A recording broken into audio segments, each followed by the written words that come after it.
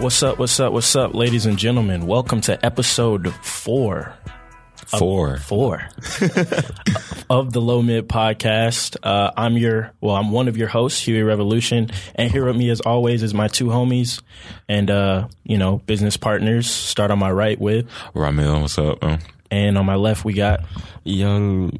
I was finna say something funny, but yeah, it's your boy Nemo. We in here chilling a little bit. All right. So we got a real good show lined up for you guys today. We're going to start with the trending topics of the week.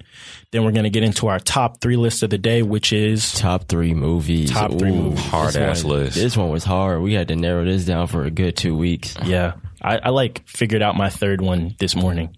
I figured out my third one, this morning too, like as we're at the internship and shit. Okay.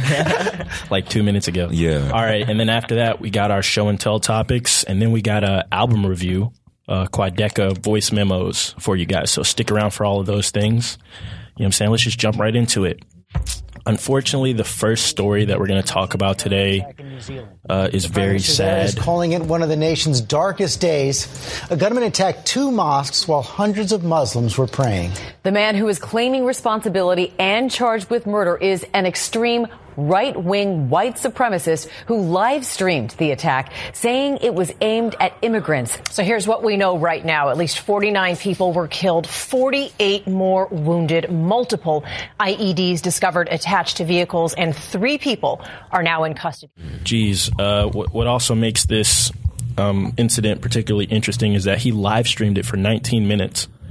And in addition to that, according to ABC News, the country of New Zealand has never seen a terrorist attack before that day. Really? Yeah. Wow. That's actually surprising. Fucking and another fact that I looked up when I was looking at him and, them bringing him into the court because they believe that he enacted this by himself.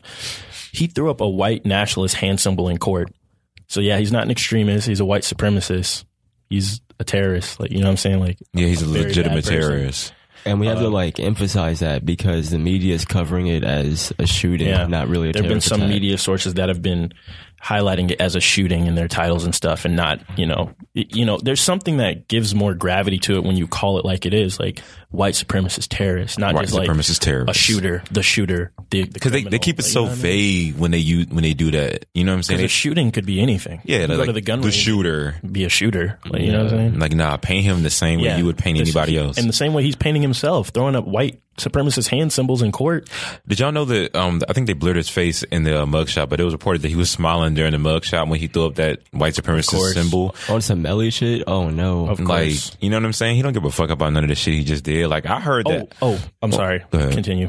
I heard that as he was as the body count was rising while he live streamed it, with people on his live stream celebrating that shit. So, of course. In addition to that, New Zealand has immediately announced that they're going to be tightening their gun laws because he was a registered gun owner. So the guns he used, he purchased them legally, which is something else I did not know. Yeah.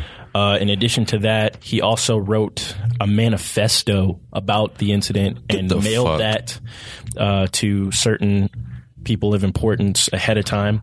The shooter, who appears to have been from Australia, is linked to a 74-page manifesto filled with white supremacist rhetoric. In the manifesto, he's just talking about why he's going to do this, like how he feels about Muslims and immigrants and, all this shit. That's what I was going to ask.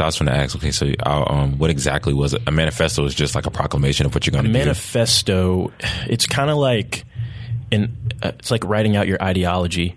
Okay, and your reasoning for why you're about to do what you're about to do, basically. Because Ted Bundy, Ted Krasinski, he has a manifesto, and that's him talking about how he thinks that the world should just be complete and utter. How do I say it? What's anarchy? And so that's he's writing about why he believes certain things, and it's just horrible, man.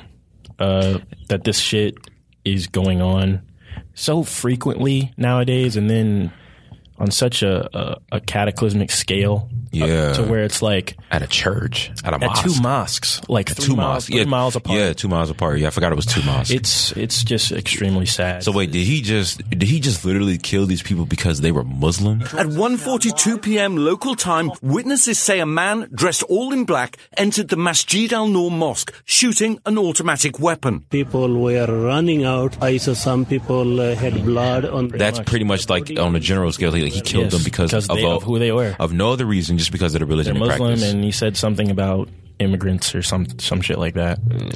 And you got Trump trying to build a wall, trying to keep the country safe.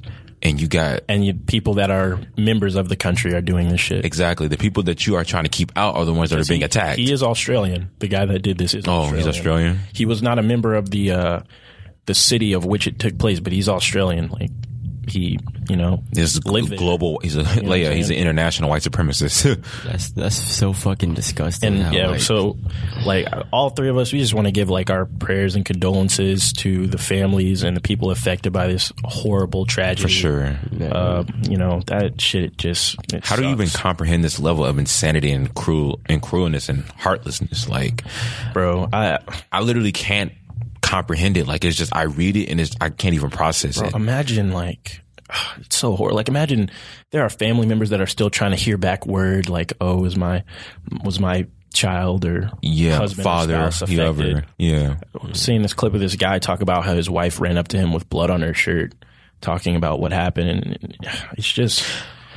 Over the past couple of years, if y'all have noticed, like, it's just been like, it seems like it's been like one of these big shootings every year, ever since the Dylan Roof thing, like just by white supremacists in general, because it was the Dylan Roof thing. I believe that came first, and then it was you remember that in the Florida club, that gay club that got shot up by that terrorist, same guy, same type of guy. And then now in New Zealand at a church, once again at 2 churches. I'm sorry, thank you. Mosques. At 2 mosques.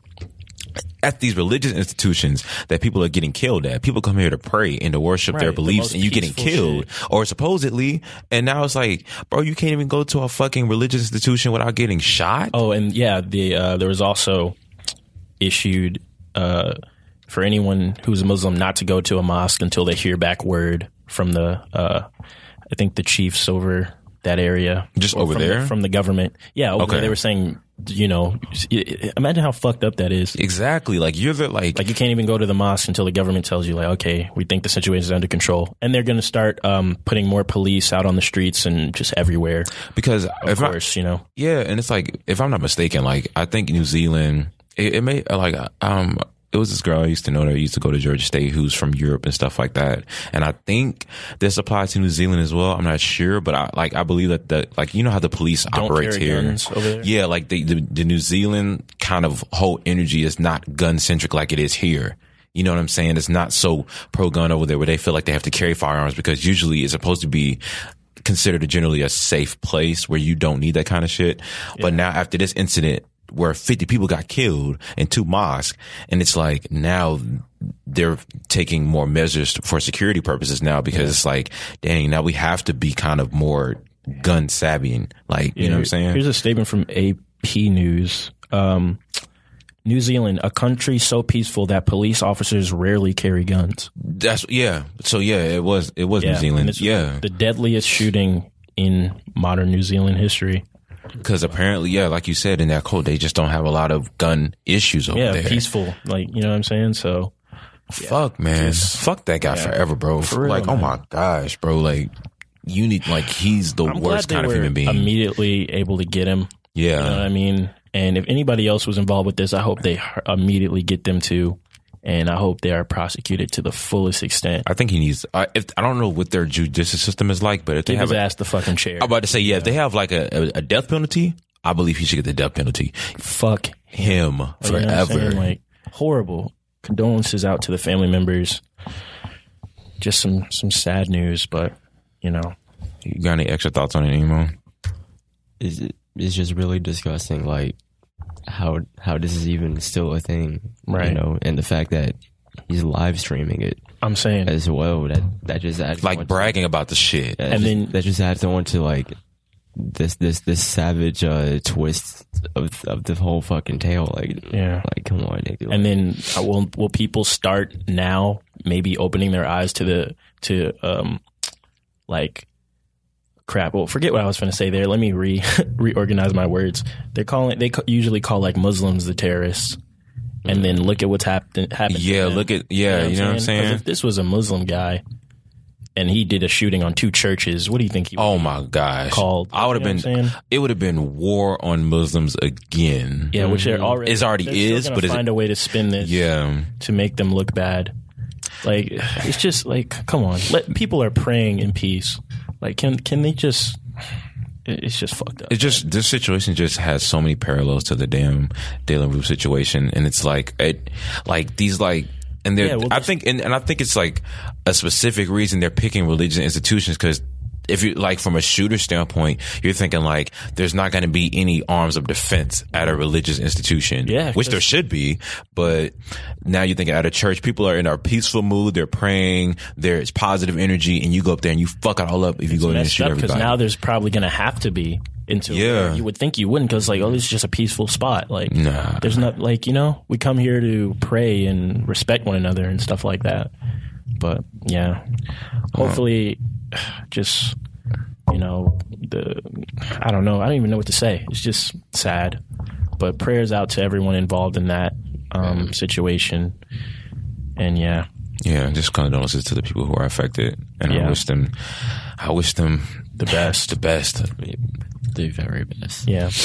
Okay. So let's move on to the next topic, which is Russell Westbrook in this past week. So if you don't know, Russell Westbrook was involved in an incident with 3 other white Jazz fans. Let me be specific. How it started was a young man and his wife in the stands told me to get down on my knees like he used to. And for me, that's just completely disrespectful to me. I think it's racial. I think it's just inappropriate. So naturally, Russell Westbrook, as he should have, reprimanded both of them and said, I'll fuck him up. He said, I promise you. Stop playing. I swear to God. I'll fuck you up. You and your wife. I'll fuck you up. No, fuck that.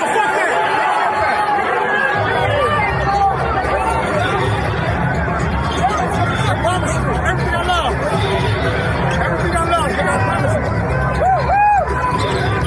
That whole situation, it just shows how like people that are fans and they think they can just talk to celebrities and athletes any kind of way, and they think that just because you're like, you have this label of being an athlete or a celebrity, that you won't respond back or that you can't respond back or whatever. Nigga, fuck that. At the end of the day, you're a human. You know what I'm saying? Like, you shouted some disrespectful shit. It was racially motivated. It was racist for you to say it, and you knew it was racist. Yeah. The Jazz banned Keisel after reviewing video from last night's game and interviewing witnesses. They wrote in part, the ban is based on excessive and derogatory verbal abuse directed at a player. The Utah Jazz will not tolerate fans who act inappropriately. I think Russell got fined. Wasn't it like $25K or which 75K? Is like, I've taken a penny out of a dollar for him. But you know what I'm saying? Like, I think he got fined like $25K. And then for doing what? For threatening them? Yeah, you know what I'm saying? Just engaging them and stuff like that. Cause that's his professional setting. Yeah. So like, you know what I'm saying? He's at work, essentially. He's at work. Yeah. You know what I'm saying? Like, that's his workplace. So, you know, you can't really have him like conducting himself like that, even though all of us feel like he was justified in what he said. Yeah. And then, so the fan, they got banned. And then another fan got banned for life too by calling him boy during the same incident. They got banned for life? Yeah. Okay, cool. They called him boy. And y'all know that's a term that they use for grown black men coming up in the South and in America in general. Even if you're 85 years old, they call you a boy. So that's very disrespectful. Yeah. Emasculate you. Yeah, exactly. So, my whole thoughts on it basically is just like Russell Westbrook. I of course I'm on his side naturally, because I felt like what is he supposed to do in a situation? Like I understand the side of, yeah, this is your workplace and you have to conduct yourself a certain way, and maybe he could have handled it differently. But from a humanistic standpoint, and as a man, and with your pride and ego, as a black man, especially, you know what I'm saying? It's like, bro, like it hits a different nerve. You know what I'm saying? It hit a damn different nerve. And so. Yeah, you know that he was just fucking pissed off. You know what I'm saying? And then it's he's at his professional environment and people are coming to him yelling this type of shit at him. So like, obviously that's going to piss him off. Yeah. And I'm glad he clarified, in the interview, you said like, you know, that he's not finna hit no woman. Cause you know what I'm saying? Because, you know, I'm quite sure he didn't mean that. Yeah. He said he didn't. He was just, you know, in the heat of the moment, people are saying, get back on your knees like you used to and shit like that. Like, you're just going to yell some shit that you may not mean. You're just pissed off, you know? Yeah. So, yeah. And I think like also like, in that, like when he said like, yeah, I didn't never think that he meant he was going to hit his wife. I think people just kind of like took that on face value because it's kind of like when he said you and your wife, like he's talking to you and your wife. Like I think that's what he was like trying to convey. But then he said it right after he said that line. So it was kind of like, oh, people thought that he was going to beat up his wife too. Yeah. Nah, I'm glad he did clarify that though, because that could have been, that could have pulled people away from his side and just been like, oh no, he's a woman beater. It could have turned into a whole thing. Right. Mm-hmm. So, but yeah, man, like that was bullshit. I'm glad the fan got banned for life. Me too, yeah. And like that's just, you know, and I've heard, I read vaguely in that area, like in that community, there's been a history of like Donovan Mitchell, even the star of the team that is in the city, has like reported people yelling racial slurs at him and like being disrespectful towards him. And he plays for the fucking team. Wow. You know what I'm saying? So it's like, as black athletes, especially, you know, going back to the days of Jackie Robinson, we've always had to deal with people talking shit to us and like being racist towards us and, you know, in the, area of sports and being, and like, bro, it's like people are paying to see you, not even see you, but like as just in principle as an NBA player, people pay to come see you play. And it's like, they just feel like they have the right to disrespect you because they pay for a ticket. And it's like, bro, I'm not no like, I'm a human being first. You know what I'm saying? I'm not no fucking like experiment that you're just coming to watch. Like I'm not no robot. You know what I'm saying? I'm a human being with feelings and I have emotions and shit. And like, that shit was fucked up. I'm glad they got fined and got some consequences behind that. That shit's unacceptable in 2019. Like, ban them niggas for life. You dig? Exactly. Straight up. Next, we got a pretty big topic in the sports world. Another one. Of course, I'm talking about the Odell trade. Breaking news from the NFL. A blockbuster involving Odell Beckham Jr. The Giants have agreed to trade their star wide receiver to the Browns for a first-round pick, the 17th overall in next month's draft, as well as a third-round pick and Jabril Peppers, the 25th overall pick in 2017. Odell Beckham. Big shit. Big shit. Now, for those of you that don't really care about sports, like me, like Huey, but it's good, bro. We're gonna make you care today. Let me explain. Let me explain why this is significant in the sports world. So, fuck you. Damn, nigga. No, I'm fucking. So, like in this day and age, Odell is considered one of the top 5 wide receivers in the league, right? Do you consider him that? Yeah, is he top 3 or top 5, bro? He's top 5. He's top 5? Top 5, not top 3. Not yet, at least. Yeah, not yet, at least. So the fact that he's going to a team like the Browns is mind-boggling. And let me explain where the Browns came from. So the Browns, they're literally like the worst team in the league for history. They've just been on the bad end of the stick for decades. Like they haven't won a championship in over 60 years. That's before the Super Bowl was even. I thought it was 1989. No, that's the last time they went to the AFC Conference Championship. And the last time they made the playoffs was like 2003, right? Yeah, 2003, 16 years ago. So these niggas, God damn, these niggas was ass. These niggas are ass. Yeah, and plus they also had the whole thing where their fucking team moved and became the Ravens, and then they had to remake the Browns. Yeah, and when they remade the Browns, they weren't even the same Browns. They were just trash. Yeah, they're even worse. Yeah, so now we're finally starting to see some progression with the new Browns, because last year was the first time in a long time where they even got some superstar players to come there, because whenever they would try to get them, they were not really fucking with it. And by superstar, I mean superstar NFL players, not superstar college players. Mm-hmm. So now that OBJ's coming back, and back to the stars that they got. They got one of the stars they got last year was Jarvis Landry. Big time receiver. Bro. Yeah. And Jarvis Landry and Odell, they went to the same college. LSU. Yeah. So they were teaching each other how to perfect the one-handed catch. So now that they're about to come back and like do all this, man, basically the Browns are about to be fired. They got Baker Mayfield at quarterback. Straight up. And he's a Heisman Trophy winner, a Heisman Trophy that's basically MVP of college football. Yeah. So I know what that is. He was like, don't disrespect me like that, but for the people that don't know, yeah. that's what it is. And so what I'm trying to say is the Browns, they're finna be fine. Yeah, they're finna be fine. People are predicting that they'll go to the Super Bowl. They're gonna win the Super Bowl within the next 5 years. Wow, okay. That's how great Odell and Jarvis Landry. Yeah, and it's not even just off of Odell. It's just the three of them. They got a big three in football, low key, because it's Jarvis, Odell, and Baker, bro. And plus, they got many other people. They also got Kareem Hunt, and he's fired too. He's fired too. But he's gonna be out for half of the year because of suspension. They're gonna be 6-0 when he come back. Yeah, but like I don't know. Well, actually, I don't know because like I know the Browns offensively look good, but on the defensive side, I'm not really too. They've been improving on that too. They got Myles Garrett. If the defense can just be average, they can go deep into the playoffs, bro.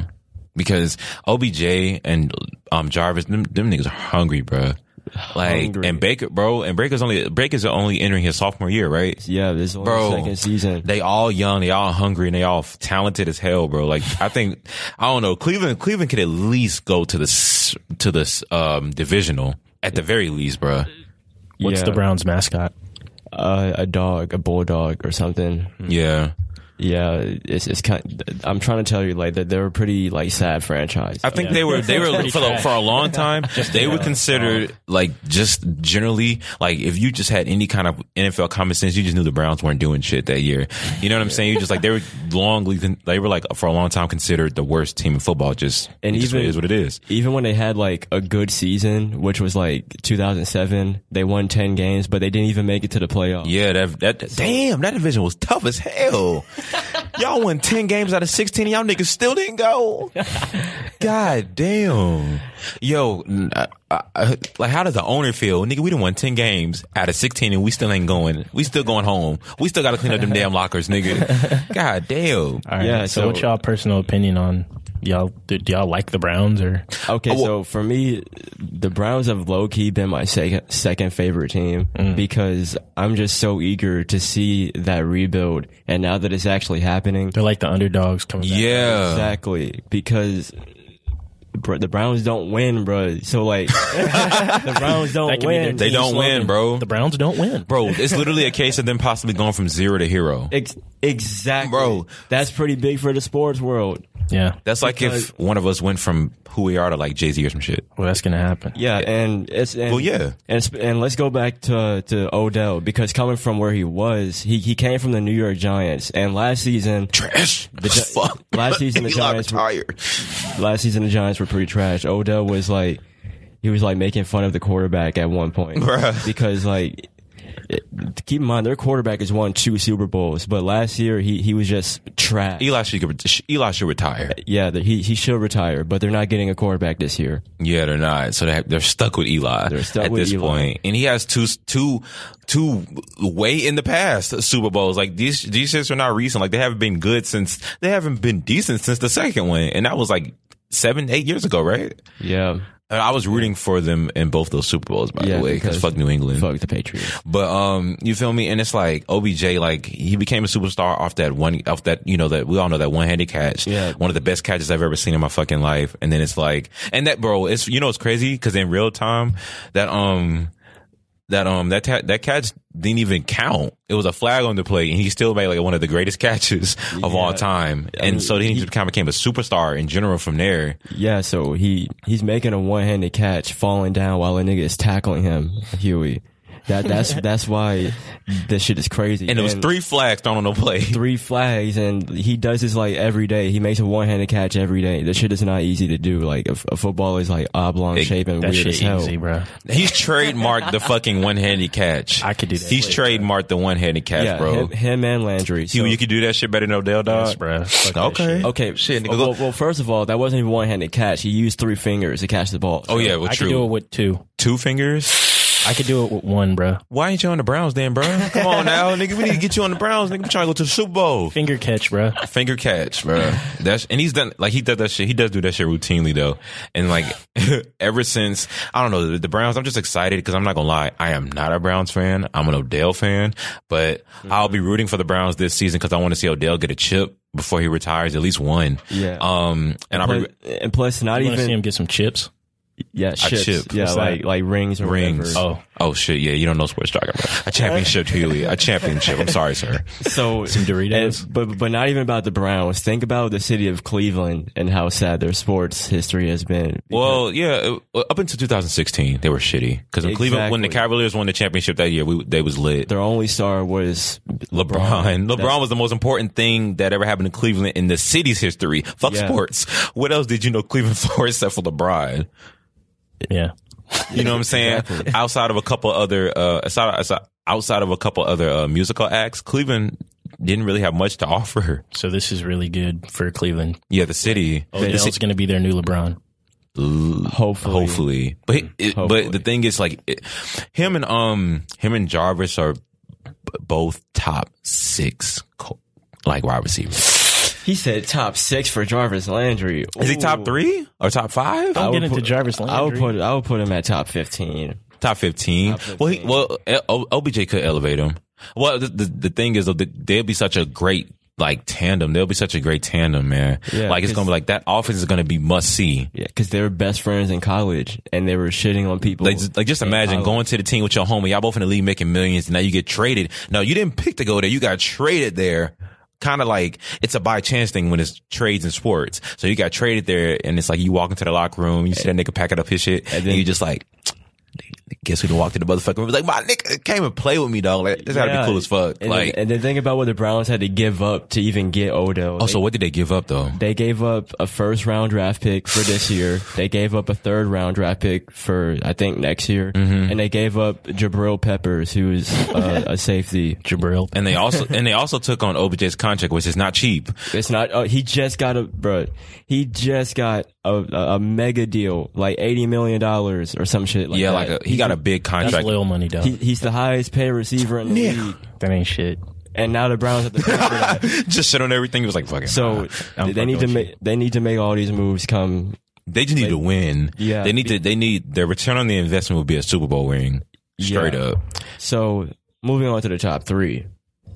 We got our top 3 movies. Top 3 movies this week of all time. Jesus Christ. Oh, Christ. Jesus Christ. And we're film majors. We watch a lot of fucking movies. Yeah, man. Yeah, we do. And we're very different people, so we watch a lot of different movies. I'll be mad if we all pick like SpongeBob again. The SpongeBob movie is my favorite fucking movie of all time. Fucking mean. The Arthur movie. Lilo and Stitch the movie. Well, Lilo and Stitch the movie was just Lilo and Stitch. Well, it came out. Well, yeah, right. And then it was Stitch the movie. I'm sorry, it was Stitch the movie. Yeah. Stitch has a glitch. Stitch has a glitch, right, which I like that one. So who wants to go first? Fuck it, I'll go first. All right. Okay. Number 3. Number 3. Y'all never heard of this movie? It's called A Neverhood. What? Is A Neverhood? A Neverhood. Sounds like a black version of Peter Pan. It's a London version of Friday. A British version of Friday? Yes. A British version of Friday called A Neverhood. Yes, and that movie was fire as fuck to me because that's where I get my slang. That's where I get some of my British slang from, and I guess just the fact that it's a London version of something that like we already fucking love. So what's the plot? When did it come out? It came out in 2011. The plot is basically it's basically this guy. He's a wannabe gangster rapper, right? But he literally only sold 3 copies his first week. So he's who'd he give them to his family? 3 copies. Your mom, dad, sister. I sold 3 copies, yo. Believe it or not, those 3 copies were actually bought by some goons that tried to beat him up at the end. I'm sorry, man. But how'd you get all that stuff back, man? I just climbed in Tyrone's yard, but I just took it, innit? You know what? And that's not all I took. Listen, any of you man see anyone coming in and out of this block? Well? That KU still. Kenneth! You let Kenneth in the building! Shit! Kenneth. Fucking Kenneth! Kenneth! Where are you? You're dead. You hear me? You're fucking dead. Oh, that's kind of interesting. That is interesting. Yeah, so basically it's about this guy. He's a wannabe rapper. He's trying to prove that, like, you know, I'm a G, right? And he goes through these obstacles. Like, he tries to sell weed to make money. I don't want to give it away. That's why I'm stuttering so much. General outline. General outline. What's the heart of the film? Sir? So he's a struggling rapper who sells weed. Does it all take place over one day, like Friday? No. Not all in one day. It really all in one weekend, pretty much. Okay. So why didn't you call it Weekend? The fucking Weekend. There actually is a London movie called The Weekend. That's one of my honorable mentions, to be honest. But really? I'm surprised I haven't showed y'all this movie because y'all will actually love it. Y'all would love it. I mean, I'll watch it, shit. And you said, so let's keep this in mind again. This is your top 3 movie of all time. And it came out 8 years ago. So this is fairly recent. Slick. Kind of. Oh, wow. There are some 90s movies I wanted to put on here, but I just couldn't yet. It's a hard ass list, bro. A Neverhood. Yeah, we should check that out. Yeah, that's ANUVA Hood. A London version of Friday. I bet. That sounds interesting. Do you want to go second here? Sure. Fuck it. All right, my third favorite movie of all time is Do the Right Thing. He's cultured as hell. I knew it. He's cultured as shit. Yeah. And you know what was crazy? When I asked you, remember the first time I actually had you seen it? You hadn't seen it at that point. I hadn't seen it. Yeah. I did not see that movie until I got assigned to, like, it was a part of, like, class. Yeah. And that's how I watched it too. Were you in that class with me? Or like no, we didn't watch it in that class. Okay. We didn't watch it in the class, but like we had to write a paper on movies from this list of like 12. And I was like, Spike Lee, Do the Right Thing. I've heard about it, never watched it. Let me watch it. And it was just like, I don't know. It's literally, to me, one of the greatest movies I've ever seen. It's so relatable to my life. And like, even still today, like the themes are still pronounced. Like they're still relevant today. Can I talk to you for a second? What? Pino, who's your favorite basketball player? Magic Johnson. Who's your favorite movie star? Eddie Murphy. Who's your favorite rock star? Prince. You're a Prince fan. Bruce. Prince. Bruce. Pino, all you ever talk about is nigga this and nigga that. And all your favorite people are so-called niggas. It's different. Magic, Eddie, Prince are not niggas. I mean, they're not black. I mean, let me explain myself. They're not really black. I mean, they're black, but they're not really black. They're more than black. It's different. The way it tackles like race relations and just navigating through a day in Bed-Stuy, like it's so like specific, but also general. Because like it applies. We feel people like us, we live in like a multicultural city, kind of. That's mostly black people, or at least where we live in the city. And so it's like, yeah, bro, like you deal with that shit every day, like dealing with like grocery store owners that they're prejudiced against you. You really ain't fucking with them because you know how they be acting and shit. Then you got the people that own like the pizza store ain't really fucking with you, but you still gotta go there because that's the only place to eat. Hey, that's fucked. Don't talk about Jesse. And even the other guy, what's his name? Farrakhan. Minister Farrakhan. Right, sorry. Minister Farrakhan. Anyway, Minister Farrakhan always talks about the so-called day when the black man will rise. We will one day, what does he say? We will one day rule the earth as we did in our glorious past. Yeah, that's right. What past you talking about? I mean, what did I miss? We started civilization. Man, keep dreaming, man. Then you woke up. Like the characters, my favorite character was probably Bugging Out. Like, you know what I'm saying? Just iconic dude. He has my haircut. Bugging Out, you remember him? Which one was he? He was the dude that was like yelling at Sal about, we need to get some new pictures in this motherfucker. Yeah. So if you don't know what Do the Right Thing is, it's a movie that's about this character named Mookie, and you basically follow him and his and the people that live in his neighborhood throughout one day in Bed-Stuy. But it's like on this particular day, race tension is very high, and it's a hot ass day. Yeah, I was going to say the weather played a role too. It's just so like relatable and like grounded in reality which it's funny because I usually like movies that are the opposite, like really big fantasy movies. But when movies like this are handled well, it just speaks to me, you know? Yeah. And so, and it really captures that fucking day in the life type shit. Yeah, like it has similar it has similarities to Friday in that regard, because it's like it is doesn't that takes place, that kind of takes place all in a day, right? Yeah, it takes place in one day. A day, and then at the end it's like the new, like the morning of the next day. You've seen it, right? Do the right thing. Of course, yeah. It's really good at capturing our culture, especially at that time. Yeah, especially at that time. It's crazy, like. And then the thing about it, it's aged so well, and I guess some of this is like, unfortunately, you could like have the same script and just recast everyone and like just put it in a new setting, and you wouldn't have to change shit. Right, that shit could still happen today. Exactly, and that's that is sad. Yeah, throw an iPhone or two. If you haven't seen it, you just need to see it, because I don't want to spoil some of the themes and stuff. If you haven't seen it by now, like, what are you doing?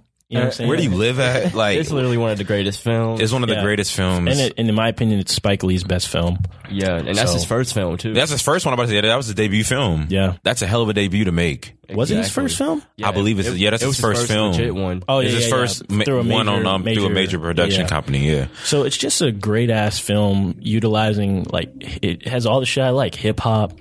You know what I'm saying? Spike Lee had me cracking up at that fucking movie. It's funny, and it tackles like difficult themes in a very in a good way, in a creative way. I don't know what you want me to say. It's just a fire. And a lot of people that weren't big then are big now. A lot of superstars came out of that movie. Yeah, you know what I'm saying? That's a damn good number 3, Huey. Yeah. Pino, fuck you, fuck your fucking pizza, and fuck Frank Sinatra. Yeah. Well, fuck you too, and fuck Michael Jackson. Raw. Damn. All right. Full disclosure, this is a very tentative list. Okay. I'm not even sure if this list is right, but I just decided on 3 movies that I know I loved in my life. Really? So my number 3, the Barney movie. Damn, he was close. Actually, Rugrats, nigga. My number 3 favorite movie of all time, I think I showed you this movie, is The Butterfly Effect. Oh, really? With Ashton Kutcher. Ashton Kutcher? Yeah. Have you ever seen that? No, I haven't seen it. I love that movie. It's an interesting little film.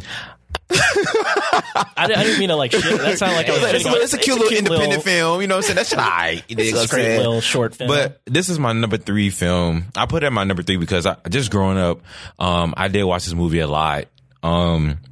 And I like the whole concept of being able to go back in time, and like how you change one thing changes this thing. And that was the whole basis of the entire movie. And then like the acting was good.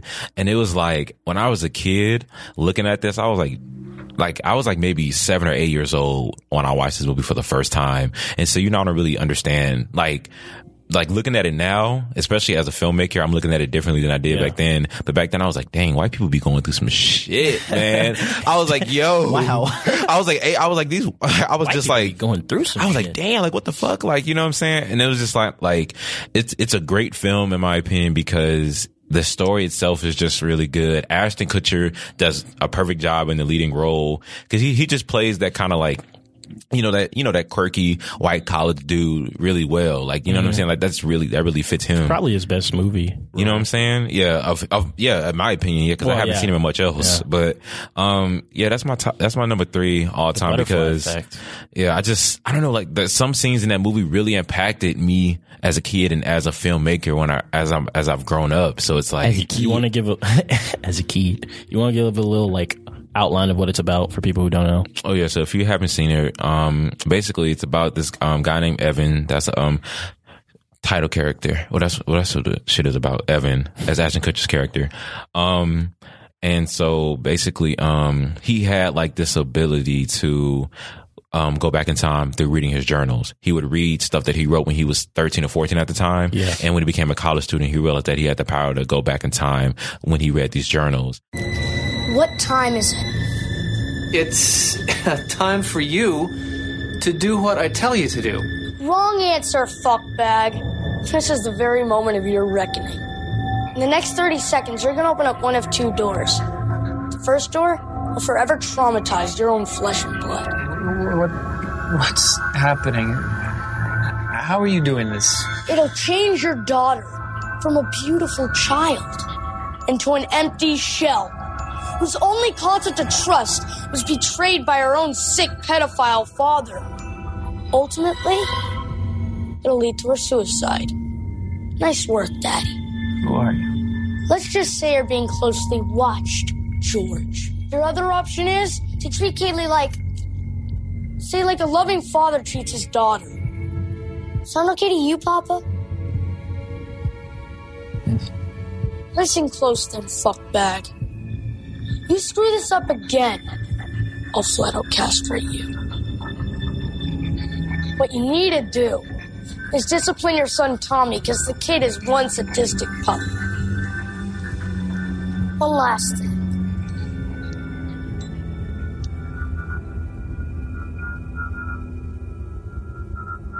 Don't ever touch me again. He had like a lot of fucked up shit that happened to him early in his life. And so as a young adult, he thought that if I go back and change this, it'll make things better. But what he realized is that you go back and change one thing, you change everything in the present. Yeah. You know what I'm saying? So, and I know we've all had a moment where we just, felt like, dang, if I would have done this differently, this could have been different, or, you know what I'm saying? So it was relatable from that standpoint too. And the fact that it has two different endings to the movie, there's like the regular ending, then there's the director's cut. Yeah. And it's like, I don't know which ending I prefer, but both of them were very interesting. If you watch the movie, the original movie, and you see the director's cut, it'll be like interesting to see which ending you would like prefer. But that's interesting. Yeah, like I love that movie. Might have to check that out one day. Then. I don't really remember how it ended, but I remember that movie just being sad. Because it's like, he goes back and changes shit, and some stuff's better, some stuff's worse, but it's just like, dude, you're just fucked either way. Your life just sucks.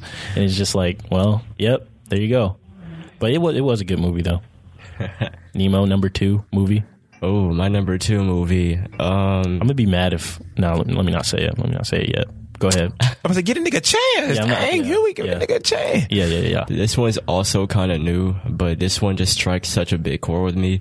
It's called Mr. Church, starring Eddie Murphy. I heard of it, but I haven't seen it. It's not funny at all, actually. Damn.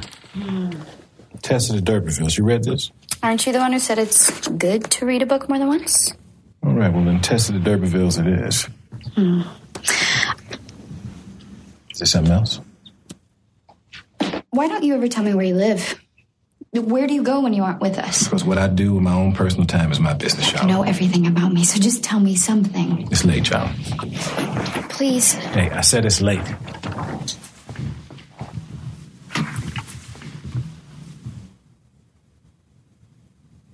I like ice cream. What kind? Butter pecan. Favorite color? Brown. Movie? The Maltese Falcon. Do you have a girlfriend? Okay, now that's enough. All right, just tell me what your house looks like, or tell me who your best friend is. Come on, just tell me who. Hey, I said enough! Don't you know when to back off? Enough! The cinematography in this is just absolutely amazing from start to finish. The storytelling is amazing from start to finish. What's it about? It's about Mr. Church. He basically... Why you look like that, nigga? He looked at me like, no shit, nigga. What is it about? It's like, it's about Mr. Church. So anyway, back to the cinematography. So this white family, single mother, she has a daughter.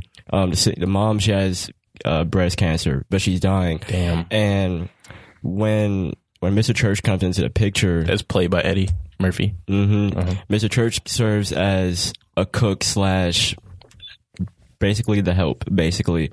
But his compensation is that he has food and he's getting a check until she dies.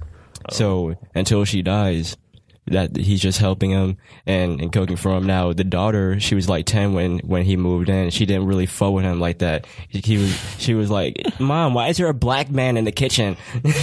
Oh shit! So it took her a long time to like get used to it, because like, even though like she didn't know I think any of us would ask that question if there's just some random nigga in the kitchen. Why is there a black man in the kitchen? Why is he cooking collard greens and shit? Wow. Why is he cooking collard greens, mother? Yeah, but so the daughter, her name is Charlie. She didn't know what Mr. Church would cook, but every time it would just taste like heaven to her. So as she's growing up, she would just like have a new companion or whatever, and it was Mr. Church, and he was slowly teaching her like the benefits of cooking and the benefits of reading, because she wasn't really fucking with the idea of having a library. I ain't really fucking with that shit, man. Go ahead, take that reading shit away from me, nigga. Really That's literally what she was like after first. I ain't really fucking with all them words and shit. But then my face. But then after the mom dies, which is like 6 years into the movie, after the mom dies, that's when Charlie just grows this like this bond with Mr. Church, because when Charlie goes off to college, she has to come back to Mr. Church, and Mr. Church ends up taking care of Charlie because Charlie has like a kid or whatever. There's just so many like plot twists. That sounds pretty damn good. It's like a good life story of Mr. Church, even though Mr. Church isn't really the main character. So this movie. So this was written by Eddie Murphy? It wasn't written by Eddie Murphy. When did this come out again? 2016, I think. What? Yeah, that's very recent? new. Yeah, I didn't hear Is it on shit about Netflix this or something? movie. It is on Netflix. I'll check that shit out. Okay, so what okay, so Eddie Murphy's involvement in it, he just acted in it or something? Yeah, he's just is he the producer? I'm not sure. He probably is. I just wanted to know if he has some kind of behind the scenes role in it. I don't know. I would need to look at that again and tell you, but that's the first time I've seen Eddie Murphy like play a completely serious role. I was about to ask. say that. Completely serious act. Yeah, because he didn't really laugh the entire movie or crack it. Well, the only jokes he was cracking was just how he talks. I mean, I've seen him do like roles that weren't necessarily comedic. Like was Dreamgirls is an example. Like he wasn't really comedic. But that was a very Eddie Murphy role. Though. I mean, it was. He wasn't comedic, but his personality was very. And in this one, you're saying like he's like dark and deep and like sad type shit. Dark and deep. Well, he's not really dark and deep, the character. It's just the vibe of the movie it gives off, because, like I said, it's just the life of Mr. Church, even though he's not the main character. Okay, cool. We'll check that out. Appreciate that, man. Mr. Church. Huey, number motherfucking 2, my guy. All right, number 2. This movie is probably generally considered just a good movie, but because of the circumstances around this movie, got to be my second favorite movie of all time. It's The Incredibles. Whoa. The first one. Whoa. Not the second one. I am surprised. I think the second one was good, but a lot worse than the first one. You thought it was a lot worse? Yes. Dang. But I thought it was good. No, I haven't seen the second one. I thought it was good, but a lot of people say it's just as good or better, but I don't think so. Okay, Incredibles. Gosh, okay, how do I break this down? So first off, I saw this movie like on my birthday when it came out. Like when I was like a little kid. I forget how old I was. Whenever that shit came out, I was like 5 to 8 or some shit like that. And bro, I just remember this movie like blowing my mind as a kid. Like it was incredible. If you don't know what The Incredible I couldn't help it, dog. I couldn't help it. You ugly as hell. I'm ugly as fuck, bro. That shit was funny. incredible. All right. No shit. Okay. So, yeah, it was an incredible film. You know what I'm saying? The theme, like, it was also let me break it down for those who don't know what it's about. Somehow. You know what I'm saying? There might be one nigga on. I mean, you're right. This was a kid movie. You know what I'm saying? There could be some people younger than us, like Incredibles. The fuck is that? Or like, just they could have only seen the second one. Us, you know? Yeah, or older than us. They may not have given a fuck. Like I don't think my parents would have saw it if I didn't want to go. I mean, true. Exactly. But true. Okay, so it's about a family of superheroes living in an alternate like reality of 1950, and they basically live in a time where superheroes have been banned. And they're like, nah, fuck that shit. And they spring back into action when the world needs them. And bro, it's just a great movie. It has one of the greatest villains like ever. The powers that the powers that they have. Because like Mr. Dash was my favorite character. Dash my favorite character, bro. That nigga Dash was fire as fuck. He was fire as fuck, bro. I remember like the scene of Dash running on water. Yes, bro. When the music cuts on, that might be my favorite movie scene of all time.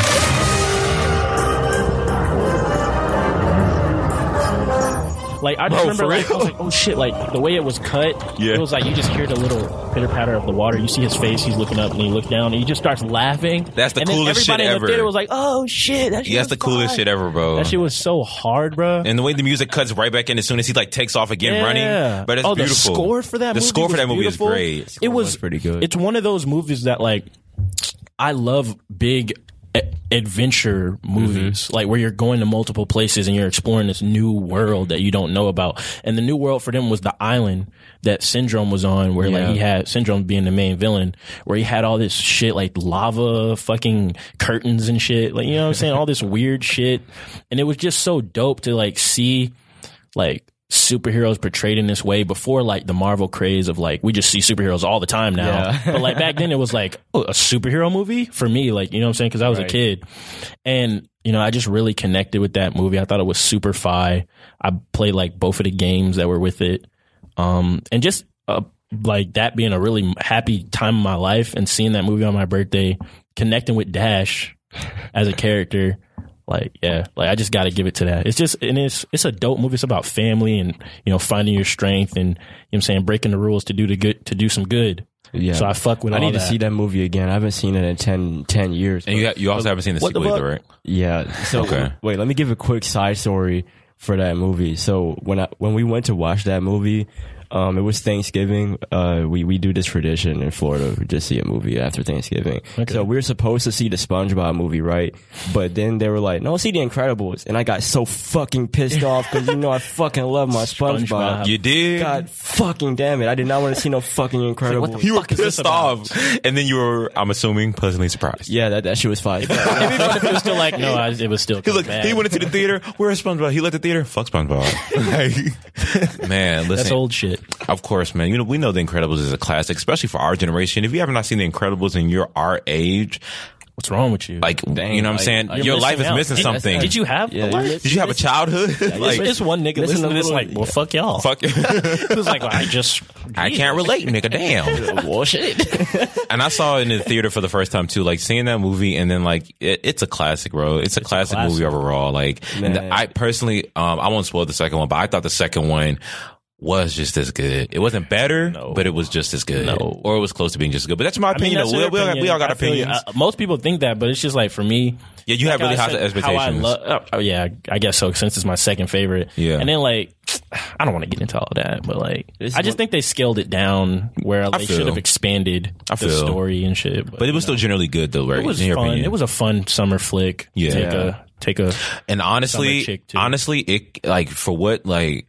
They probably struggled. They know it was hella pressure for that sequel to take on that sequel in the first place. We've been asking for it since 2005. Yeah, like, you know what I'm saying? Oh yeah, that shit pissed me off when I was a kid. I was like, oh, they gotta make a second one. Of course they're gonna make a second one. And then Brad Bird was like 15 years later. Because Brad Bird might have been planning a sequel for the longest, but you know how like the whole thing goes. Studios. Like, bro, if you don't think this is a story that can either be just as good as better, they probably went through 100 different plots trying to get to this one. I feel like it was well, I don't know for sure, but I thought it was like he just wanted to leave and do other shit or something. Oh, well, it could have been that too. The studio was like, you know, being weird, how studios usually are. Yeah, maybe some legal stuff, but you know, it's a great movie, man. It's a great movie, and it's not just all about the action. Mm-hmm. The emotional moments are key. You remember some of those moments just as fondly, and it was just shot like choreographed beautifully. And it's an animated movie, which animated movies are underrated. Wait, exactly. Is this a Pixar movie? Pixar, of course. Okay, then yeah, Pixar. They always got the animation. The visual animation of it has always been fucking great. Yeah, especially back then. It looked beautiful, especially back then. Yeah, that shit's fire. Yeah. All right, Ra. Number 2. Number 2 movie of all time on this tentative ass list. My number 2 today is. Number 2 for today is The Wiz. Oh shit! Yeah, The Wiz. You don't, Nick. You don't know The Wiz? Nemo. I'm about to get up. Give me your black card. Fucking FIFO turned around like. Nigga, you don't know The Wiz? Nigga? Okay, I'm gonna give it to you. He's not just like. He's not just looking like, oh, I never saw that. Look, everybody in the studio. Everybody in the studio. Ken walked up. No, you gotta remind me. Here, I got you. Here I go. So if you are unaware, and this is an older movie, it came out in 1978, so a lot of people might not know about this, but The Wiz is my number 2 favorite movie of all time. The Wiz is basically a black version of The Wizard of Oz.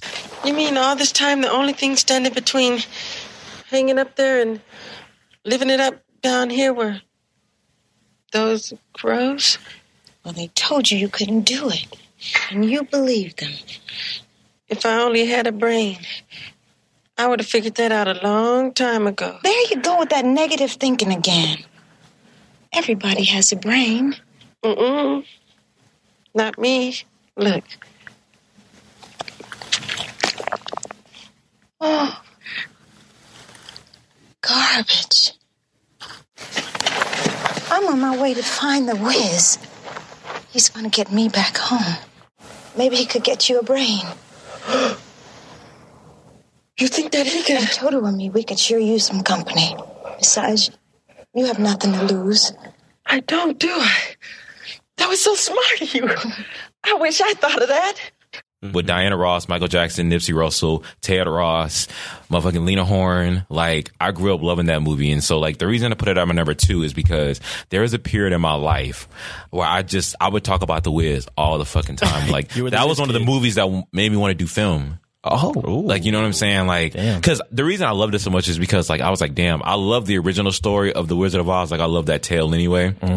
And then just adding our sauce onto it, adding the black culture to it. Like, we had Michael Jackson, Diana Ross. These are some of the biggest stars on the planet at the time. You know what I'm saying? And it was just like, I have heard of it. Just never seen bro, it. You can't even. Bro, hold up, dog. Well, we gotta have all these movies we're talking about. We gotta view everything we haven't where we seen. watch The Wiz. You dig? Nigga. If you ever seen BET on Sunday, I don't know how you missed The Wiz. Nigga, talking about Thanksgiving movies. I used to watch that shit every Thanksgiving, Christmas. Right. So, like, yeah, never mind. I had I was like growing up, I had a real like fondness for this movie, and it's just like the music, the soundtrack is fucking incredible. Like, I have that shit on my phone. Yeah, there, I said it. I have the soundtrack to The Wiz on my phone. Thank you, Apple Music. That's how much I love the fucking movie, bro. Because like that movie, like that, and I love Quincy Jones as a composer anyway, but. That the music is what made the film, you know what I'm saying? It's a musical. It was based off a Broadway musical, you know what I'm saying? So like, but that movie is just like, I don't know, it's just all the intangibles about it, like the flavor, like our culture, the acting. And like at the time, it was shitted on. Like, it was a box office bomb. It didn't even make its budget back. And like, it got like horrible reviews. But then like in the years since then, it's become like a cult classic, and people realize how actually good it is, bro. Like, I love that movie. So like, they even did not too long ago, like maybe 1 or 2 years ago, they did a remake of The Wiz on ABC. And that was good. Not The Wizard of Oz. So like, just shows you how like culturally classic. And that was Michael Jackson's only film role. That was his only film role? Yes. Was it? Yes. Huh. I believe so. Y'all can fact check me on that, but I believe that that was his only film role that he ever did in his life. I thought I remember seeing him in some weird ass movie. I'm definitely finna write this movie down again. Huh? Thriller? Thriller's a movie. Thriller's a movie, bro. Thriller's a movie, but you know what I'm saying? I'm talking about feature length film, you know what I'm saying? I think that was his only one. Okay. Right? It's like an extended movie, and he also had another one too. I couldn't tell you the name of the video, but he turned into like a robot. Yeah, that's what I was thinking of. Because I remember seeing him in some weird shit. He has 2 like extended. Yeah. music videos. Oh, okay. It's like an hour and a half, bro. So Yeah. you might as well- Oh, okay. Yeah. Well, I guess I guess The Wiz would be his only traditional movie, I guess, in a sense. Yeah, well, yeah, for all those reasons, just list it, bro. Like, The Wiz is like my second favorite movie of all time, bro. I love that movie. Talk about a movie that takes you to a new world. Like, that shit put so much sauce on so much soul. That's what it added. It added soul to The Wizard of Oz. Bro. I'm probably gonna like The Wiz better because I never fucked with The Wizard of Oz. I thought that shit I like The Wizard of Oz. The Wizard of Oz is white people making fried chicken. The Wiz, come on now. We got some Lowry's in the Wiz. The Wiz is black people making fried chicken. He put the Lowry's on it. There's some seasoned salt on The Wiz. Bro, I saw The Wizard. It was just Morton's. The Wiz before I saw The Wizard of Oz. So I think when I was a kid, I was like, what is this ripoff of the fucking Wiz? The fuck is this boring ass shit? The fuck is this unseasoned ass movie? What the fuck? Fuck this shit. This spicy ass movie. But yeah. Damn. Like, if The Wiz is like 5 guys and The Wizard of Oz is like Varsity or some shit. Oh shit. Oh shit. But yeah, bro, like, oh man, I remember Did I cry to that movie? You cried to The Wiz? I don't know. I think the ending was like when she's singing alone, her like all the characters were like really good. Like they were committed to their like they were good actors. You know what I'm saying? I just remember that scene where she's like crying alone in the dark. I mean, singing and crying alone in the dark. You know what I'm saying? You want to see it, right? I'm being very vague. All right, I won't spoil it. But there's this one scene where she's singing alone. And like she's all alone and shit, and I'm like, damn, that shit was so sad, bro. I related to that shit so heavy. Yeah, we definitely got to get you up on that. Man, come on. We can't enter we can't enter the black entertainment world, and you haven't seen The Wiz. They gonna crucify the fuck out all three of us. Damn, nigga, roasting the fuck out of me. Hey man, it's that serious, bro. It's that serious. And so on to Nemo's number one movie of all time, my guy. Damn. Well, after that, my number one movie finna seem like shit to y'all. After that, no, it's not. Number one favorite movie is definitely a Quentin Tarantino film. It's called The Hateful Eight. It came out. It came out like 3-4 years ago. I love this movie. Quentin Tarantino, he really did his thing on this one. I love the way he wrote it, and the fact that it's like told like a book. You know, it's split into like definitely 5-6 chapters, and how every chapter has like a very detailed plot that helps with the overall plot of the whole thing, and just seeing it all unfold was just really amazing to me, because like the whole movie is just building up for the climax. Like it's just giving you all this background information and stuff, but when the climax actually happens, you're like, oh, what the fuck, that's happening, then this is happening, and that's happening. How would you describe, like, if someone was like, what is this movie about? Because like it's a very interesting, like, unique film. Like what would you say? How did you say this is what The Hateful Eight is about? The Hateful Eight is basically about it's about 8 people that are hateful. Okay. I know a way to describe this. I know a way to describe this. So we got 8 people, right? Mm-hmm. 2 of them, they're fuck. I don't want to say that part either. It's like 8 people. All are like kind of like thugs or bandits or something for the most part. Yeah, and they're like holed up in. They all got one of them has a bounty they're trying to get. They're trying to get paid $10K for carrying one of the 8 members. Yeah, I'm trying. Okay, it's really hard to like explain this without like. It's like a quirky old Western movie. Yeah, it's like a Western movie. The cinematography is beautiful. Samuel L. Jackson's in it. Samuel Jackson, he did his thing playing Marcus Warren. If you've seen any movie ever, Samuel Jackson is the black guy. Samuel Jackson's in it. Like what was that Family Guy joke, right? That's a Family Guy joke. Yeah. It's like any movie ever, he's the black guy. It's definitely Samuel Jackson. He said, "Have you seen any movie ever? He's the black guy." This particular movie is at number one just because of the storytelling that Quentin Tarantino is doing. That's really the chord that struck with me. It was shot nicely too. It was shot so fucking beautifully. I haven't actually. I think I might have seen bits and pieces of it. I don't think I ever seen the entire movie. Bro, it was so clever because it's like, fuck, what are those things where it's like you know the whodunit like games and shit like that? I think like so. Clue and shit. Mm-hmm. You know, it's like, oh, you're trying to figure out who's going to come out on top. Yeah. It's kind of like that in movie form because they're all trying to do like this one specific thing, which I'm not going to spoil. And it's like, oh, how are they going to do that? And it's like, which character are you rooting for? Because it's the Hateful Eight. They ain't fucking with each other. So you got to see who's going to come out on top and who's not. And plus, like, the fact that they're all like trapped in a mini haberdashery for like a good 8 to 10 hours. Yeah. Well, they were really supposed to be there for 3 days, but shit happened. So when niggas found out who were the snakes was, shit happened. It's basically what I'm trying to say. Yeah. It was a good movie. Was that the first Tarantino movie I saw full through? May have been. It could have been because it's his most recent one. He only got like 8 or 9, and they're all like 2. Wait, when did the Hateful Eight come out? Like 2015, 2016. Oh shit! Then, yeah. It's a good movie. Yeah. I had to put a Quentin Tarantino film on there. Pulp Fiction was amazing, but I couldn't do it. And Django was good too. Django was good too. Django was amazing. You shut your lying nigga lips up! God damn it! Okay. Huey's number one. I'm intrigued. My number 2 and 3 have been movies that you guys have heard of and seen. Obviously, I don't know if you guys have heard of or seen this movie. Watch how I already know it. It's called Killing Bono. Damn. Don't know it. Don't know it. This is your favorite movie of all time. Bro, it's my favorite movie of all time. I think it's underrated. How do I describe this movie? Okay, Killing Bono.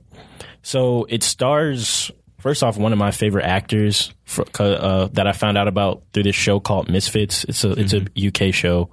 I think Robert Sheehan. Have either one of you guys seen The Umbrella Academy? No, I haven't seen it. No? Damn, well, he's in that too.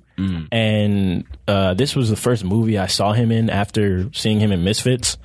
This movie came out in 2011. Okay, Killing Bono. So you guys know who Bono is? I think so, yeah. Explain or refresh me, please. He's from the band U2. He's the front man. Okay. Very popular band. Yeah, U2. I know about that. So Killing Bono takes place in Bono's childhood, but also the childhood of the two main characters. So how it works is like they knew Bono growing up, and when he was like about to assemble his band, pretty much, right? So they're all of them want to make music. The two brothers want to make music, and obviously Bono wants to make music because he's Bono. And so they join one of the little, like the younger, and this happens very early, so I'm not really spoiling anything. The younger brother, he plays guitar, and he's able to get in Bono's band. But his brother in the movie, he's like, and this is based on a true story also. One of the brothers that the movie is about actually wrote the book that this is based on. So the older brother was like bitter, and he was like, nah, bro, like, why don't we just start a band and like you be in my band, and you know what I'm saying, fuck Bono. Like he was kind of like jealous. I think he even lied to his brother and said like he didn't get in or some shit like that, which he kept that secret for like years.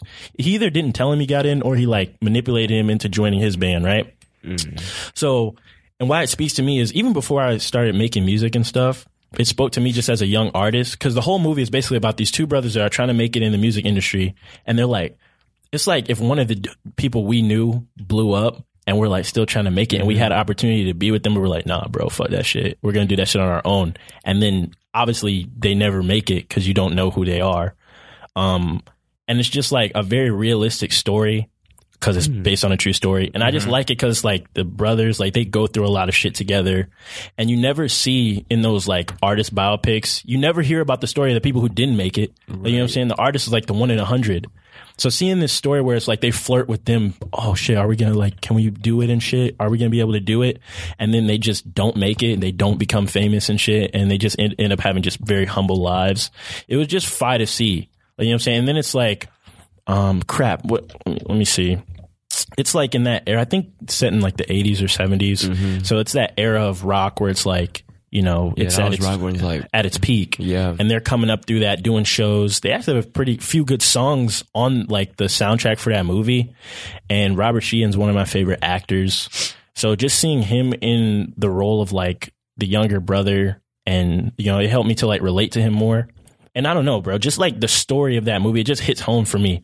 Like, it's just this quaint little film about these two guys who are trying to make it. And it's like, they just stay strong, but like, you know what I'm saying, they just don't end up making it. Right, yeah. Neil McCormick here with Homegrown Rock Sensations, the hype still sweaty from a blistering live show. So, boys, tell us, where do you see the hype in, say, 5 years' time? In 5 years, hype will be history. What? What? You guys are fucking amazing tonight. You said that this is what you wanted to do forever, like. Yeah. It is. So we're changing our names to something good. Oh? You're looking at YouTube. U2. U2? That is so... Shite! Thank you, Neil. I didn't want to say it. It sounds like a bleeding submarine. We're changing our names. What? Dave wants to be known as The Edge. What, like Edge Evans or Dave Edge? Just The Edge. The Edge of what? From now on, he's Bono. Bono! Yeah, it's good. It's good. I could be viral. So, like, I could be do they grow envious of Bono? The older brother does, which is why it's called Killing Bono. Yeah, at a point in the movie, he actually tries, like, he contemplates killing this man. Even though kind of in the movie it's like his fault why they're not, because like Bono would be like offering them certain placements and stuff, and he would just be like, nah, you know, we're good and shit. Like, you know what I mean? I haven't seen this movie in a while, so I want to watch it again, but I just remember it sticking with me, and I was like, yeah, bro. You explained it pretty well. That made me want to watch it. Yeah, like, damn. Yeah, you never hear about that story, like that side of like what happened to the niggas that didn't make it, like that almost made it. Yeah, exactly. Because it's like, and then you're like, it's kind of like unsung almost. Because like in the movie, they tell you their names, so it's like, well, we know these people didn't make it because I don't know who the fuck they are. But it's like you're rooting for them, like, man, fuck Bono, like, come on, bro, y'all can do it. Like they're playing shows, they you know, and then it's like a brother film, so they're like getting mad at each other but sticking through it, everything and shit. And yeah, bro, it's just a five film. All right. What's your number one? I guess it's on the Ramil. My number one film of all time, my favorite film of all time is Ray, the Ray Charles biopic. Oh, wow. Ray Charles biopic. Oh, I haven't seen that in like 15 years, but I remember that shit. I love this movie. And Jamie Foxx is probably, I can say pretty definitively, he's my favorite actor. So, wow. Yo, that shit almost scarred me, that one scene when he fucking lost his vision. That shit almost scarred me. Yeah, like, yeah, bro. I love this movie from a story standpoint, cinematography, from acting was perfect. Like, you can't tell me. Every time I watch this movie, I've seen this movie 100 times. Every time I watch this movie, I think that Jamie Foxx is fucking Ray Charles. Like, literally, that was one of the best performances I've ever seen in a lead role in my life. Like, he killed that shit, bro. And did you know that he actually glued his eyes shut during filming? Really? He glued his eyes shut to get in character for filming, but that's why it was so pitch perfect. Right there. So what Jack Lauderdale have to say? Well, I clocked him coming out the gate. Man was a two-bit hustler. Oh, I see. Yeah, it turns out that the only hit that Swing Time ever had was Open the Door Richard, which was a joke record. Yeah, well, what about him recording me? Oh, he'll record you if we paid the freight. Scratch a lie, find a thief. What's that supposed to mean? This. You see, I saw Jack Lauderdale tonight, and he gave me $500 advance on my record.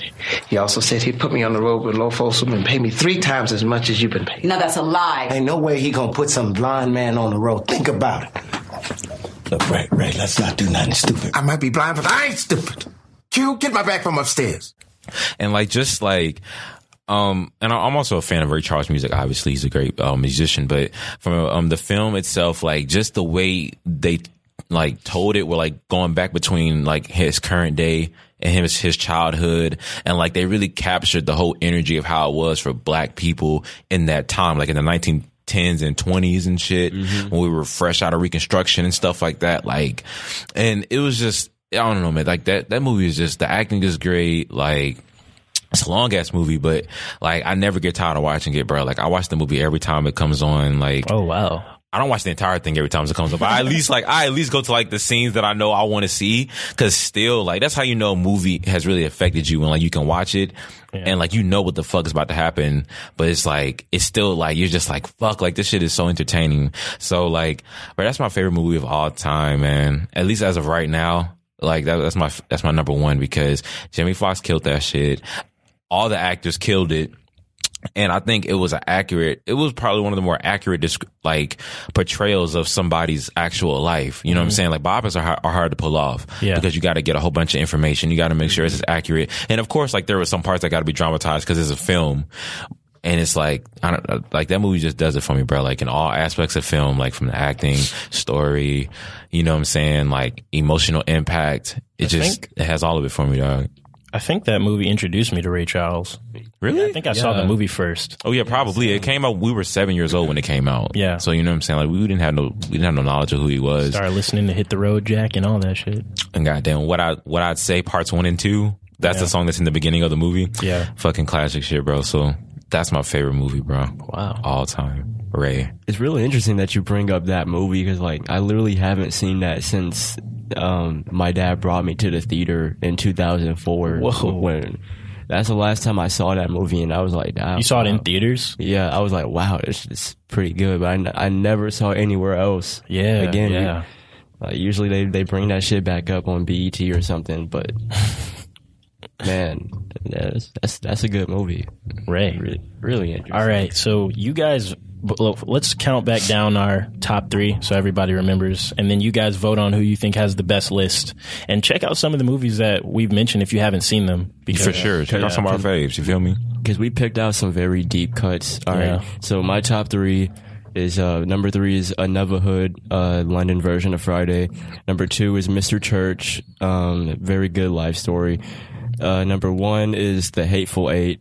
Just really love this story and how the plot is the climax and resolution and the shit. Every facet of film, it just does it for you. I feel it. All right. Film jargon. For me, I got number 3, Do the Right Thing, Spike Lee. Go. Number 2, you know what I'm saying? I got Shout out to Shannon Sharp. The Incredibles 1 from Pixar Studios. And then number 1, I got Killing Bono, underrated, relatable film. And it's just fire. My top 3, number 3 was The Butterfly Effect. Number 2 was The Wiz. And number 1 is Ray. I want to know if there are other people like Nemo out there that haven't seen The Wiz. If you haven't Other seen The black Wiz, let us kids. know. Probably a very small percentage of people that. Like, I mean, like I know there's people who haven't seen it because it is a super old movie, but it's like I don't know, like for our age group, you mean, or just like I'm talking about black people? Oh, black people. I mean, you probably won't find too many of them. Yeah, to be honest, they probably are a minority. But You think there's anybody that likes The Wizard of Oz better than The Wiz? There are probably a few in our community. I'm not sure. And you'd be hard pressed to find. I think you'd be hard pressed to find a black person who's like, The Wiz or The Wizard of Oz. The Wizard of Oz is way better than The Wiz. You would be hard pressed. I would think that's like makes The Wizard of Oz better than The Wiz. I think Dabbler would go with that. Probably. That motherfucker probably would. Yeah. Definitely. And for all the reasons that we know why. Yeah. Uncle Ruckus type people. You know what I'm saying? Uncle Ruckus motherfuckers. You know what I'm saying? No Denzel movies? No Denzel movies. Even though I do like... I was too young to watch American Gangster. Actually, I was going to say Training Day. And one of my favorite movies that he's been in. Oh my gosh, what was the name of it? Don't tell me. What was the name of it? Fuck, it was when his son was in the hospital. You know what I'm talking... John Q. Yep, that's one of the best movies I've seen too. I do like that movie a lot. It was about his son got really sick. It was him and Kimberly Elise was in it, right? That was the mother. The name. I think she was in it, but yeah, like that was a good movie too. But yeah, there's so many honorable mentions. There are a lot of. We were talking. I was thinking of some, but like it's a million movies I could have put for my top 3, bro. But I just had to settle on something. We're gonna have to do another movie like specific, maybe like animated or animated movies. We're gonna come back to this.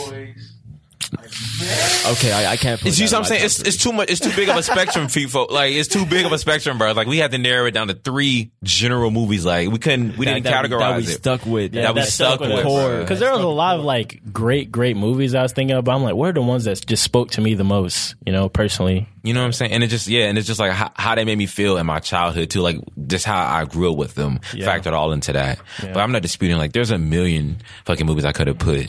Like we'll do a part 2. You feel me? We'll come back. Moving into our show and tell segment, where we bring this nigga's dancing. This nigga Nemo is dancing. Let me stop. So, we bring up a random topic that we want to talk to with the other guys, or something that's like underrepresented or under talked about that we want to bring up. All right. So who wants to go first? I guess I'll go first. All right. I'll go second. So I was like, I low key was like I was going back and forth between 2 topics, but I literally just found this one.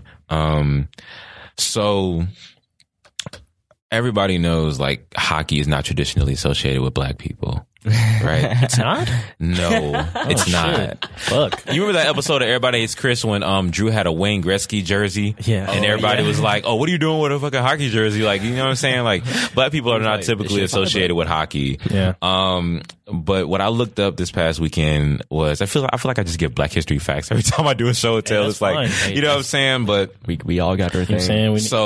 Hockey actually originated with a group of black men. Yeah. And so if I want to get like real historical, it was a version of field hockey that was played in Africa, and all that makes sense. They did was apply the game to ice over here. That makes fucking sense, yeah. You know what I'm saying? So that's my show until like the origin of hockey began with melanated people, black people. And it's like, when I found out that, I was like, dang, so why are we like, as African Americans, so like, because we're the, like, for the most part, we're disconnected from it. Yeah. Yeah, we were fired. We're so fucking fired everything else. We were just like, hockey, y'all we'll let y'all have that shit. We'll let y'all have hockey. And it's like, because they whiteified it. They put it on ice. Yeah, you know what I'm saying? And so it's like, yeah, like it was a game that they played in ancient Africa where there was like a puck and they had a stick and it was just played on like the ground. And, you know, like, yeah, like, and then it came over here. And so now like, like even over here, it was popularized by, a group of black men who were like hockey players. They play hockey, you know what I'm saying? The version that's made here. Yeah. And then, I think the dude's name was Ibgis Stanley, because you know it's called the Stanley Cup. So there was this white guy who came and took credit for, I guess, coming up with it. To say that black guy.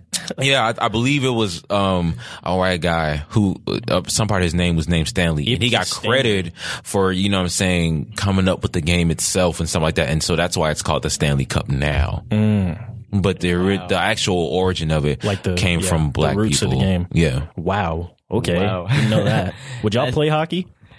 I've never played it, but I'll try. I'll play field hockey. That's what I would do. I'll play both, but I don't think I can. I never ice skated. I don't think I'll bust my ass before I can even play. I don't know. But the field hockey, I'll try that. Fuck it. Yeah, I would definitely get right in field hockey. All right. I'll go next. All right. The fuck you got up your sleeve, Huey? So, my show and tell is just a little interactive little game. Not for us to play right now, but for like the fans can go and do this later. So I was telling y'all a little bit about this earlier, but then I stopped because I was like, oh, word, I'm going to use this for my show and tell. All right, so go to the Jeremiah song, We, right? And you know that part at the beginning where he's like,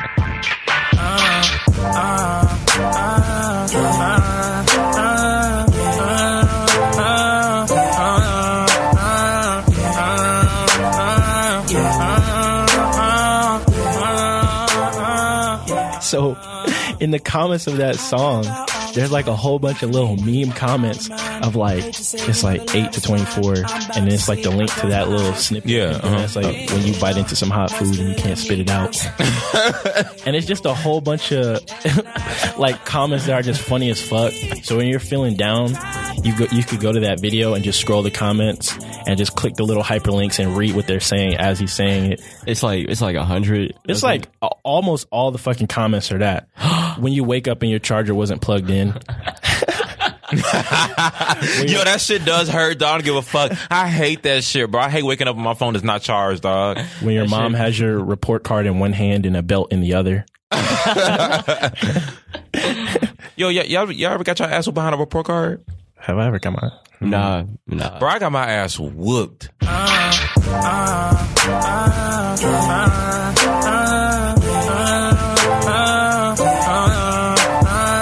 But it wasn't because of a report card. It was like, well, it was a progress report, but I think it was because they beat your ass over a progress report? It was like I lied about some shit. That's why I got whooped. But the fact that I was failing didn't help either. It was like I lied about some shit, and then I had to show them this failing ass progress report. And like, what was the the excuses that they always use and shit? Like, she just put the grades in. It's not like that right now. It's actually a B now, but when she put it in, it was an F. Bruh, I didn't get my ass whipped over a report card, but I did get my ass whipped over a grade. And it's kind of similar to you, if like it's just some stupid shit that I did. So like I was supposed to be like doing updates on like these specific like little pieces of work from my teacher or whatever, right? Yeah. And so like some of them I would do, and like some of them I would just half-ass and get like bad grades on. So I remember my dad was like, all right, the next time, like tomorrow when you walk in, I want to see that grade or from that shit that you were supposed to bring in, right? And I was like, all right, bet. But when I went to How old were you again? Bro, I was probably like, I don't know, like 4th grade or some shit like that. So like 8 or 9. So I went and got it, and I fucking failed the little assignment. I was like, fuck.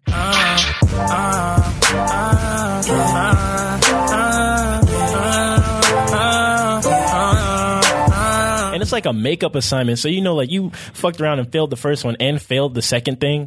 God damn. So I brought it home. My dad was like, I don't want to see it. And like, I was like, okay. And I don't know why I did this, but like, I was just saying like, oh, I can't find it. So like, he was like, search through your bag, and you're gonna keep searching until I see that fucking paper, right? Bro, so let me tell you what I did. Wait, is he standing over you as you're looking? No. Oh, he shit. walked away, right? So let me tell you what I did, bro. So I took the paper, bro, and I ate it.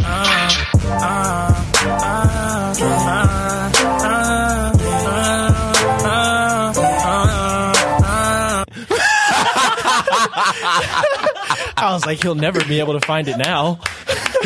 Hey, bro. So I took the paper. Don't flush it down the toilet. Just eat that shit. I ate it, bro. Because I was like, if I flush it, he might go in the pipes. If I throw it away, he might fucking be like, what the fuck is this? So I balled up the paper, and when he went away, I ate it, bro. So he came back. He was like, okay, where's? I was like, Dad, I can't find it. I don't know. I just can't fucking find it. And like, I think he's like, all right. And I think he just started beating my ass until I told him what I did with it. Because like, he knew I was fucking lying. I was beat like, the shit out of you, huh? And my mom was right there, and I was like, I ate it. And I just remember my mom just started laughing like, what the fuck?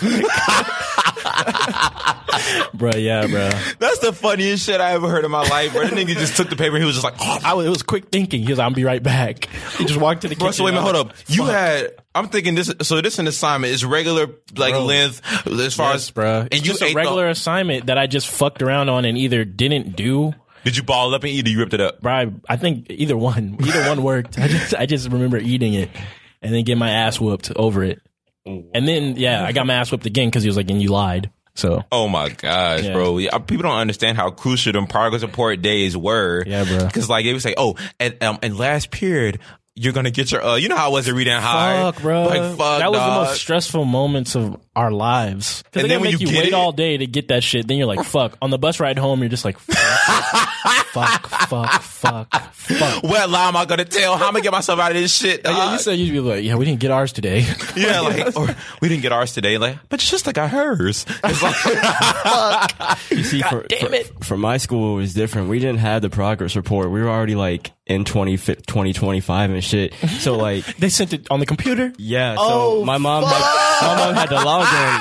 So whenever she felt like it, she would just log in, see how I was doing. Oh shit! Oh, no, we had something like that. ESIS. We had ESIS. Oh yeah, we did start having that shit. But it was like, man, it wouldn't be your official progress. It would be like showing you where you are at the moment. Anytime your mom or your dad could like sign and be like, okay, what's up with this 65? Like, what the fuck is this or whatever? You know? What I mean? that shit was. They just sent that shit straight to your fucking parents. There was no lying, bro. She could just log in whenever she felt like it. Bro, yeah, there was a period of time where we didn't have that, and we were eternally grateful. We could finesse and be like, we get ours next week. The time when I didn't have that was the time when I was an A student, and I was back in like middle school, elementary, whatever. I was feeling in, nigga.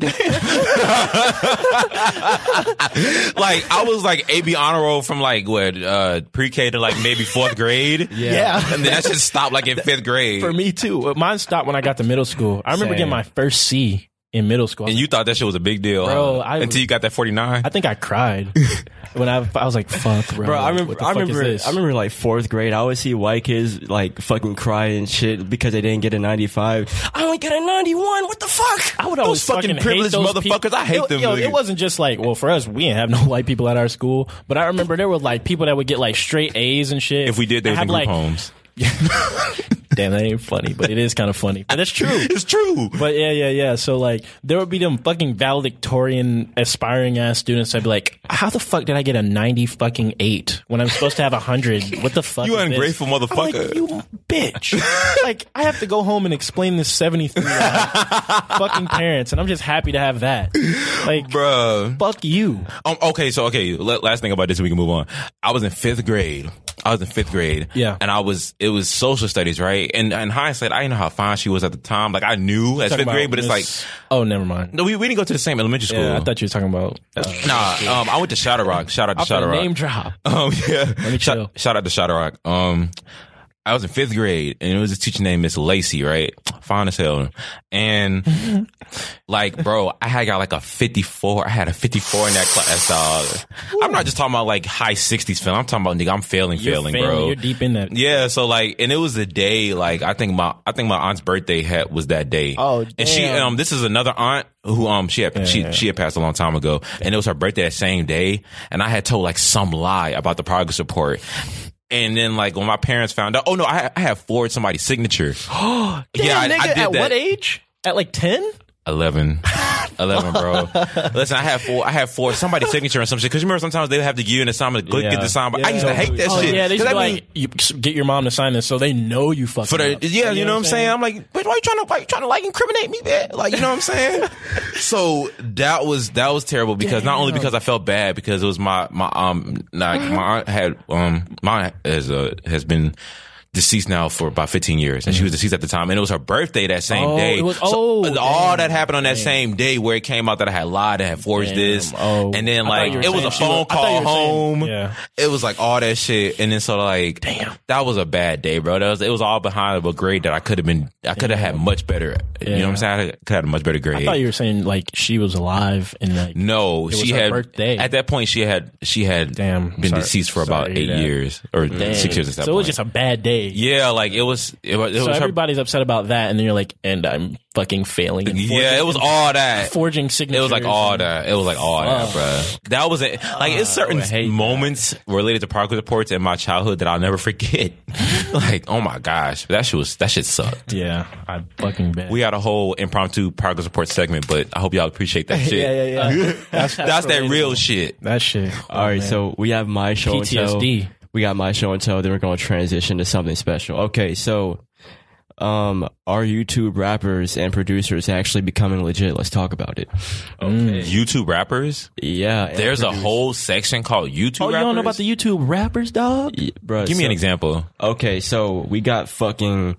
All right, so first of all, we have Rice Gum going platinum on iTunes. Okay, let's talk about that. Okay, now see, he's okay. But please film me. I'm not even. He's not a real YouTube. Well, he's not a real rapper. He's the definition of a YouTube rapper. So he doesn't care about rap. We're talking about like people. Well, Okay. I'm talking about. I be repping for the people that be like rapping like Dax and fucking I was finna get into Pontiac and Quad. You know what I'm saying? Exactly. So.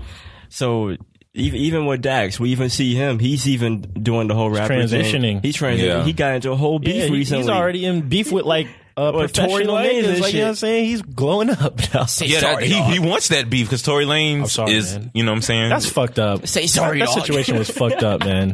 I feel for Dax on that one, man. Is that the one where he got jumped behind some shit? Yeah, and then it like Tory. Oh yeah, that shit was whack. That shit was whack as fuck. Yeah, I remember you telling us about that. That shit was whack as fuck. Yeah.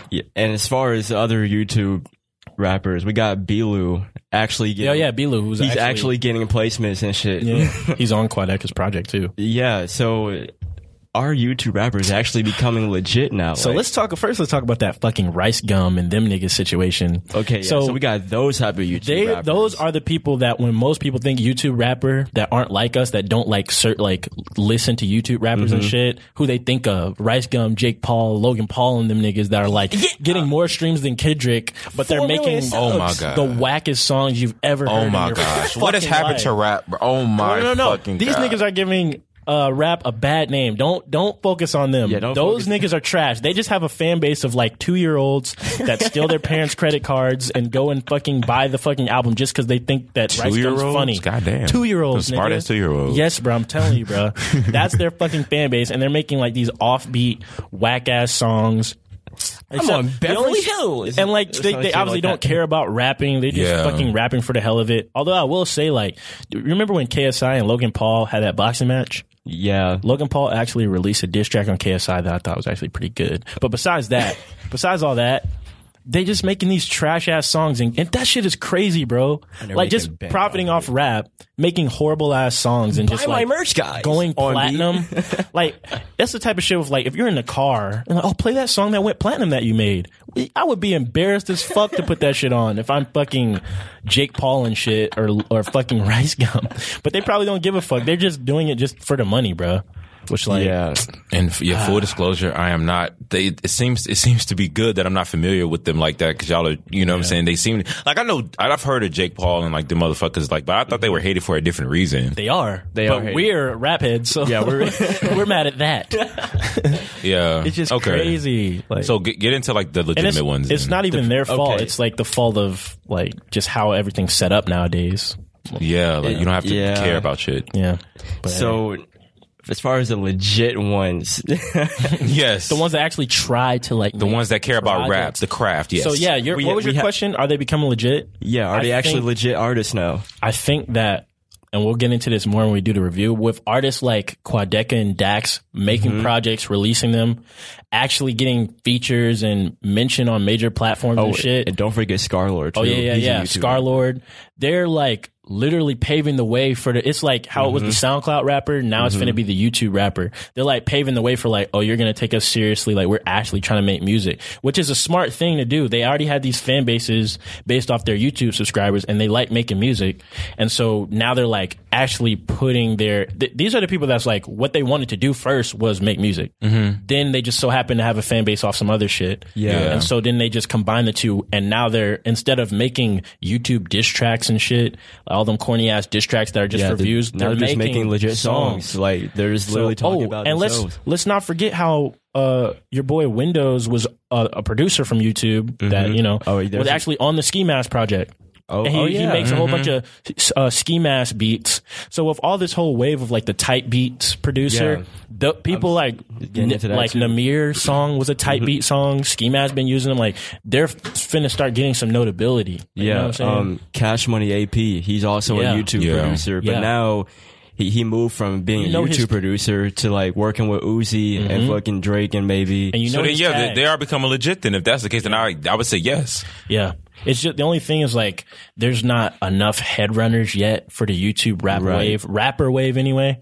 But they're finna start coming up. Like, so is that a label that they want, or is that a label that they're trying to shed? They're like they be saying I'm not a YouTube rapper, I'm a fucking real rapper. But like you know what I'm saying? They're essentially they're both. Like I don't consider them like they're lesser than. They're kind of changing the narrative of the title. Yeah. Because when you used to be like, oh, he's just a YouTube rapper, it's like something negative sounding where it's like you're limited to YouTube. Yeah, you make diss tracks and they think of like the Rice Gum songs and shit like that. But like these are people that are from YouTube and rappers. So it's like I would embrace that shit. Embrace YouTube rapper and fucking use some clever wordplay with that. Like that's fine. Like you be like, okay, and I'm making good shit, making better shit than these mainstream niggas. Yeah. You know so niggas like Quadeca and Dax, they're separating the line from people with a YouTube channel that make rap content for that channel and YouTube niggas that actually like want to rap. Yeah. You're going to start to see people that start off as YouTube blowing up off like from their channels and being like the better the music gets, you know what I'm saying? Because like you can tell between the people that are like always have been passionate about music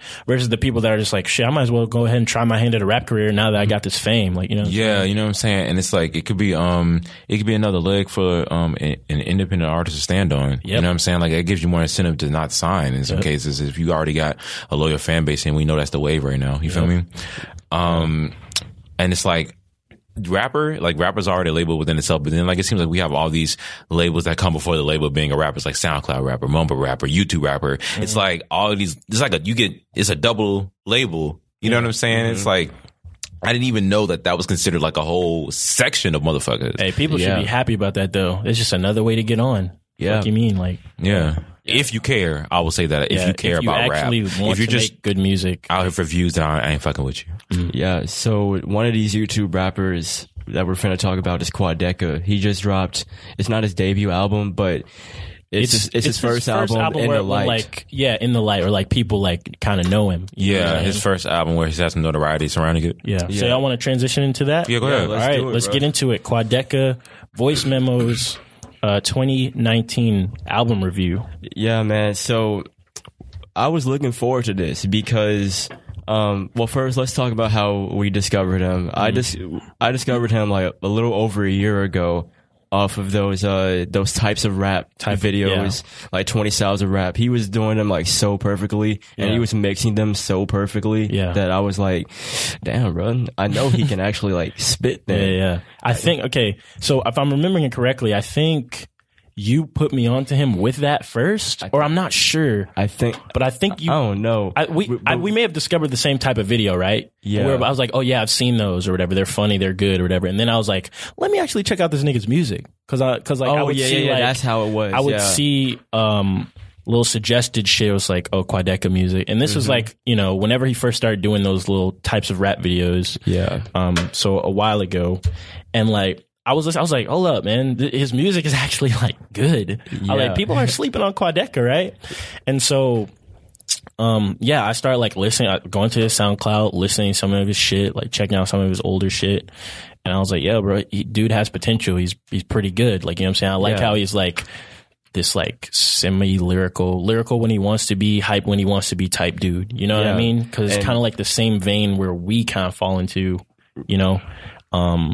So I was like, he's good. And like, Quadeca's white, by the way. Yeah, he's literally an 18-year-old white kid that he was born in 2000. That should have just he was born in 2000. The reason I bring that up is because he's like, in my opinion, he's the best YouTube rapper out right now. Exactly. In my opinion, which is why I'm bringing up this white boy is outshining. He's the most industry ready. Yeah, in my opinion. Yeah, and it seems like he's the one that cares about music the most. Because he's the one mixing his shit too, and he don't be on some dumb shit. He don't be saying the N-word. He don't be doing some hooligan shit. You know what I'm saying? He just raps about what he's himself. Like, just whatever cool. the fuck is Just going a through. chill, like, white rapper. Now, on this album, which is an extension of what we were just talking about, he uses a lot of these up-tempo type of beats. Yeah. But, like, it's a very good switch up, I should say. Like, he has a lot of different vibes in this album, because like he has a bunch of hype tracks on here, and then he'll go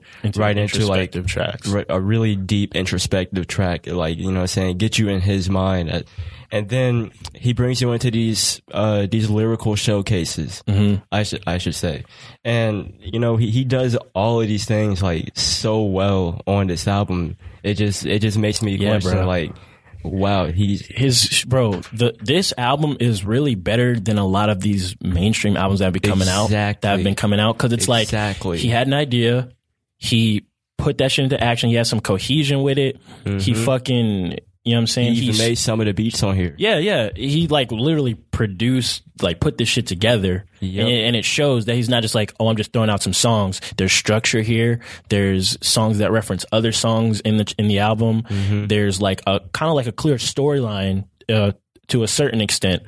And it's just like, bro, it's a great album from like an up and coming rapper. Plus, especially like, I think his album will mark like a chapter in like, okay, time to start taking these YouTube niggas seriously.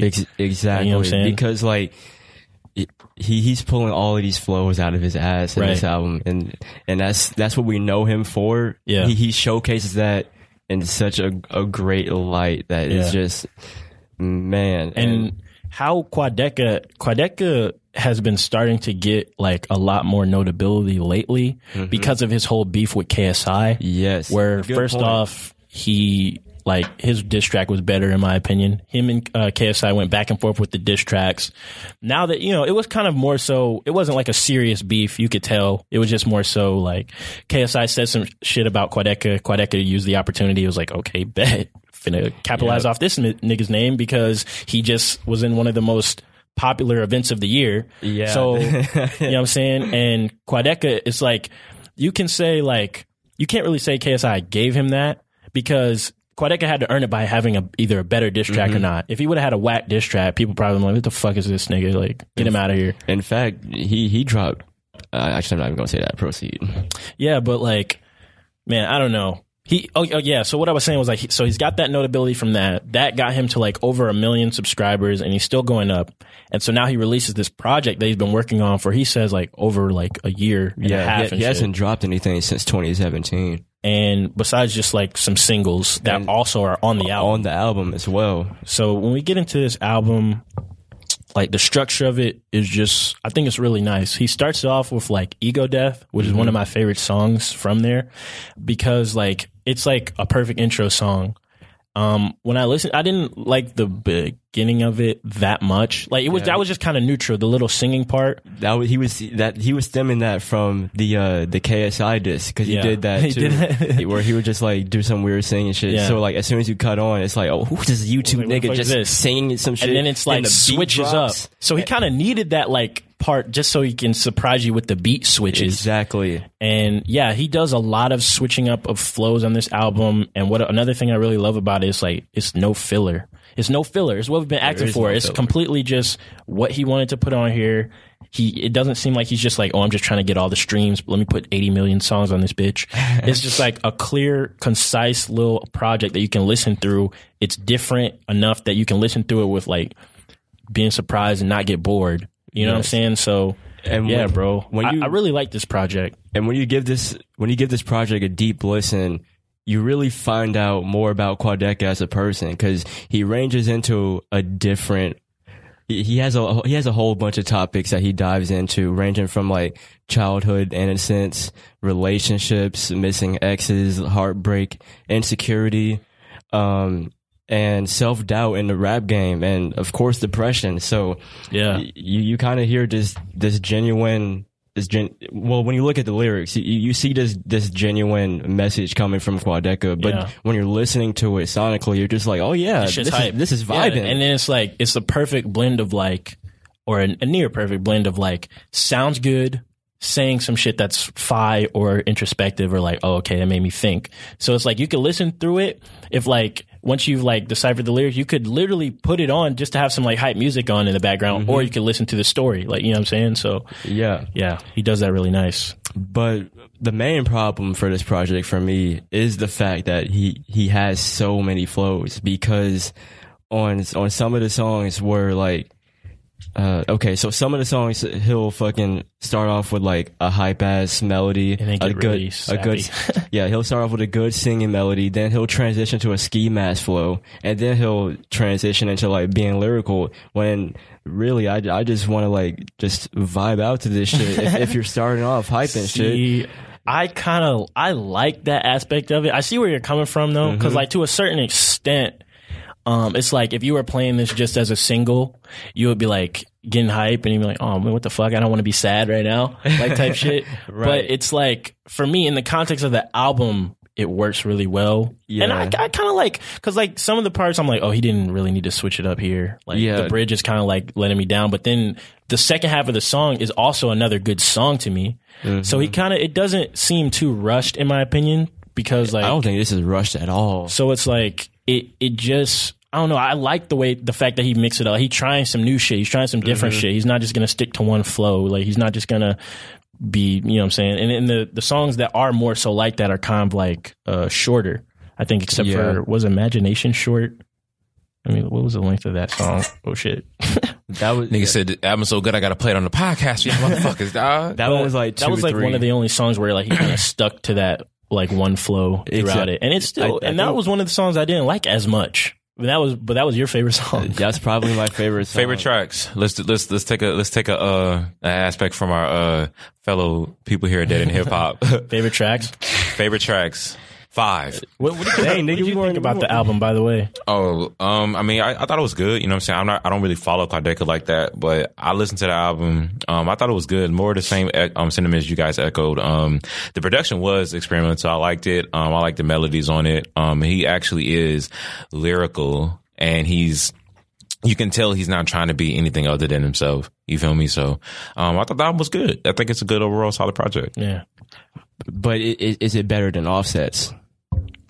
Damn, that's kind of hard to compare because two totally different kind of albums. Yeah, I was just a random. Which one did you enjoy more?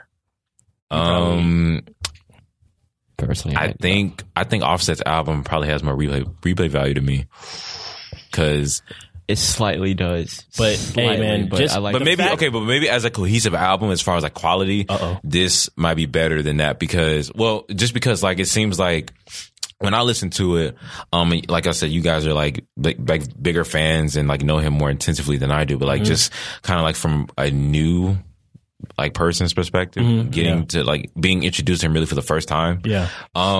It's like it's a really good introduction because his like y'all said, he flows, he switches up nicely and not too much. And his melodies again are just really good on this project. Catchy. And you know what I'm saying? I would say just the thing that caught my ear most is the production and the melodies, and his lyrics are like just a nice compliment. And the fact that we can even compare Quadeca to Offset, one of the biggest rappers in the world. Quadeca's not even signed to and anybody. Quadeca's 18 years old. He's 18 years old. Like, you know what I'm saying? Is that saying more good shit about Quadeca or more bad shit about Offset? Good shit about Quadeca. Yeah, I don't even think Quadeca graduated high school yet. I don't think so either. God damn. Yeah, he's already in position to be big. That shows that this whole YouTube rapper wave is starting to be something serious, bro. It's fucking serious. Like, I think I watched a video where he said he's going to be on Genius or some shit, like coming up like, for one of the songs. He tried to get some songs on World Star too, but it didn't pan out. Yeah. Favorite songs? For me, wait. Yeah, okay, so for me, I like Ego Death. What?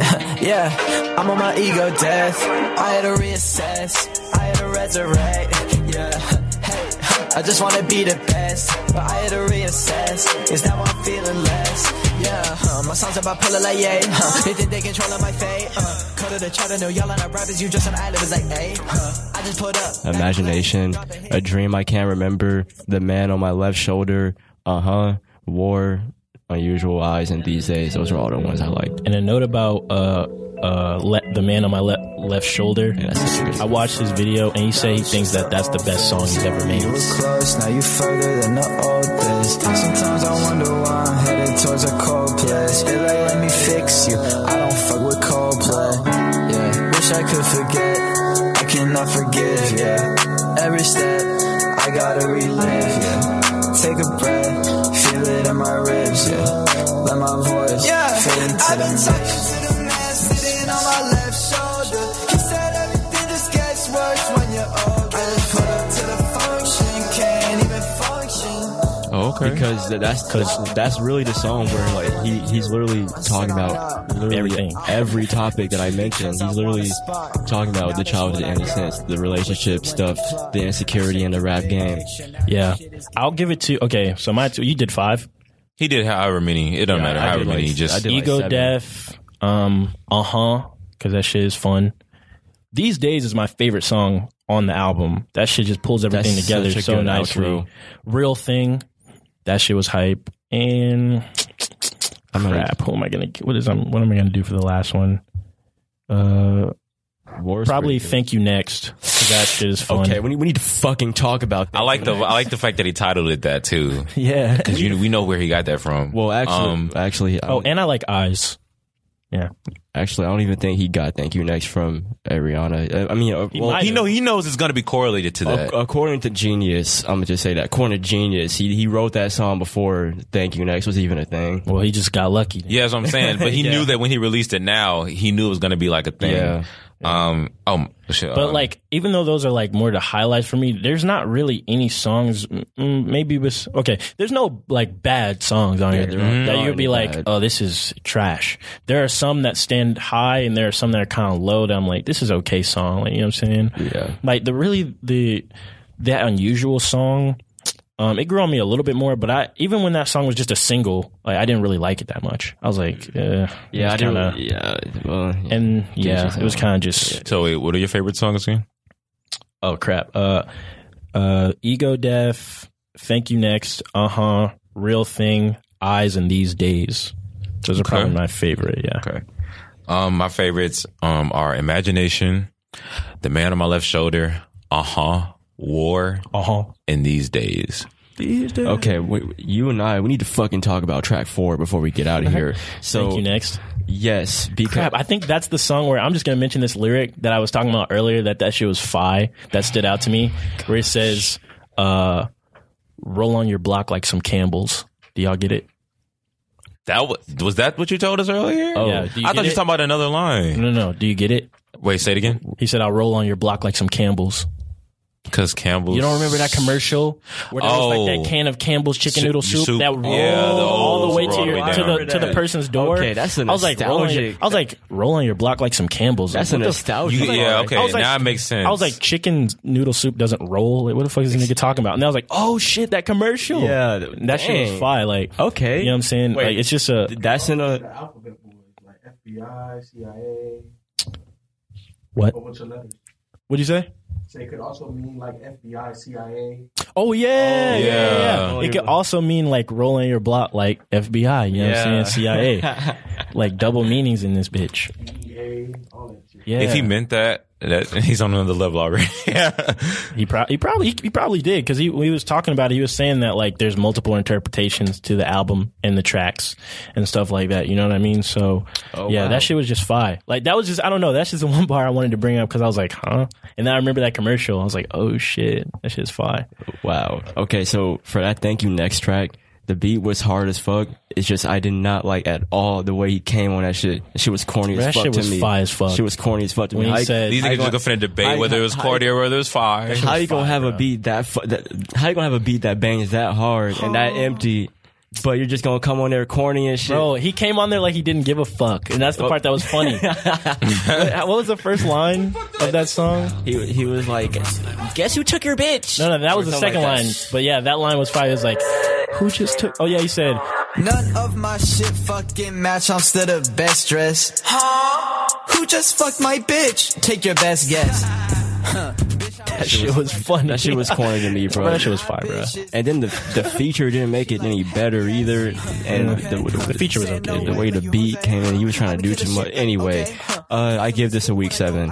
And then, but what I'll say about the features is none of the features outshined him, which was good. That's good. There are literally like features that just kind of like, okay, put him in here to compliment, give myself a little stretching time, like, you know what I'm saying? Yeah. So that says a lot about him as well. Because none of the songs, like, my favorite songs are the ones where my, like, top favorite songs are the ones where he's just by himself, fucking around, experimenting. Yeah. You give it a week 7, I give it 7.5. Yeah, 7.5. And I'm still listening to it, so we'll see if it goes up or down. This is still fresh. It only came out a week ago. So all of this is still tentative? Yeah, because you guys remember at first I was like, it's a 7, but listening to it more, I was like, okay, that's going up a half point. Because I was like, okay, I'm starting to like, you know, like certain songs. I'll give a project a solid 7. Okay. And that's from somebody who never heard a Quadeca song before. I had heard of him, I had never heard a full project from him. Yeah. So I give it a solid 7 because I do think that he brought a lot of he added his flavor to it. And that's one of the biggest things I think artists need to realize. Just be unique, like really accentuate what makes you. Yeah. You feel me? Yeah. So I think it's too many motherfuckers out here sounding the same. So I appreciate that. So I'll give the project a 7. Yeah. Big facts. Big facts. All right. Let's promote our socials again, though. Yeah. That's going to do it for us. You can follow me, Huey Revolution, on everything at Huey Revolution. Yeah. It's your boy Nemo. You can follow me on everything at Nemo the Zeus, Instagram, Twitter, YouTube. Yeah. You can follow me on Instagram at King Ramil. That's King Rahmil. Appreciate you guys. See you next week. Oh yeah, wait. One last thing, and follow. Goddamn, nigga, you fucked up my closing, bro. Damn, nigga, hold up, nigga. I'm trying to put this on. And follow us on our YouTube channel at lowmid. And now you can go ahead and close out again. Dang, now you got to close it out. No, you got to close it out now. Bro, you close it out. You got to close it out, dog. Think of me you close out. Fine, I'll close it out. We out, bitch. Right. Fuck you mean.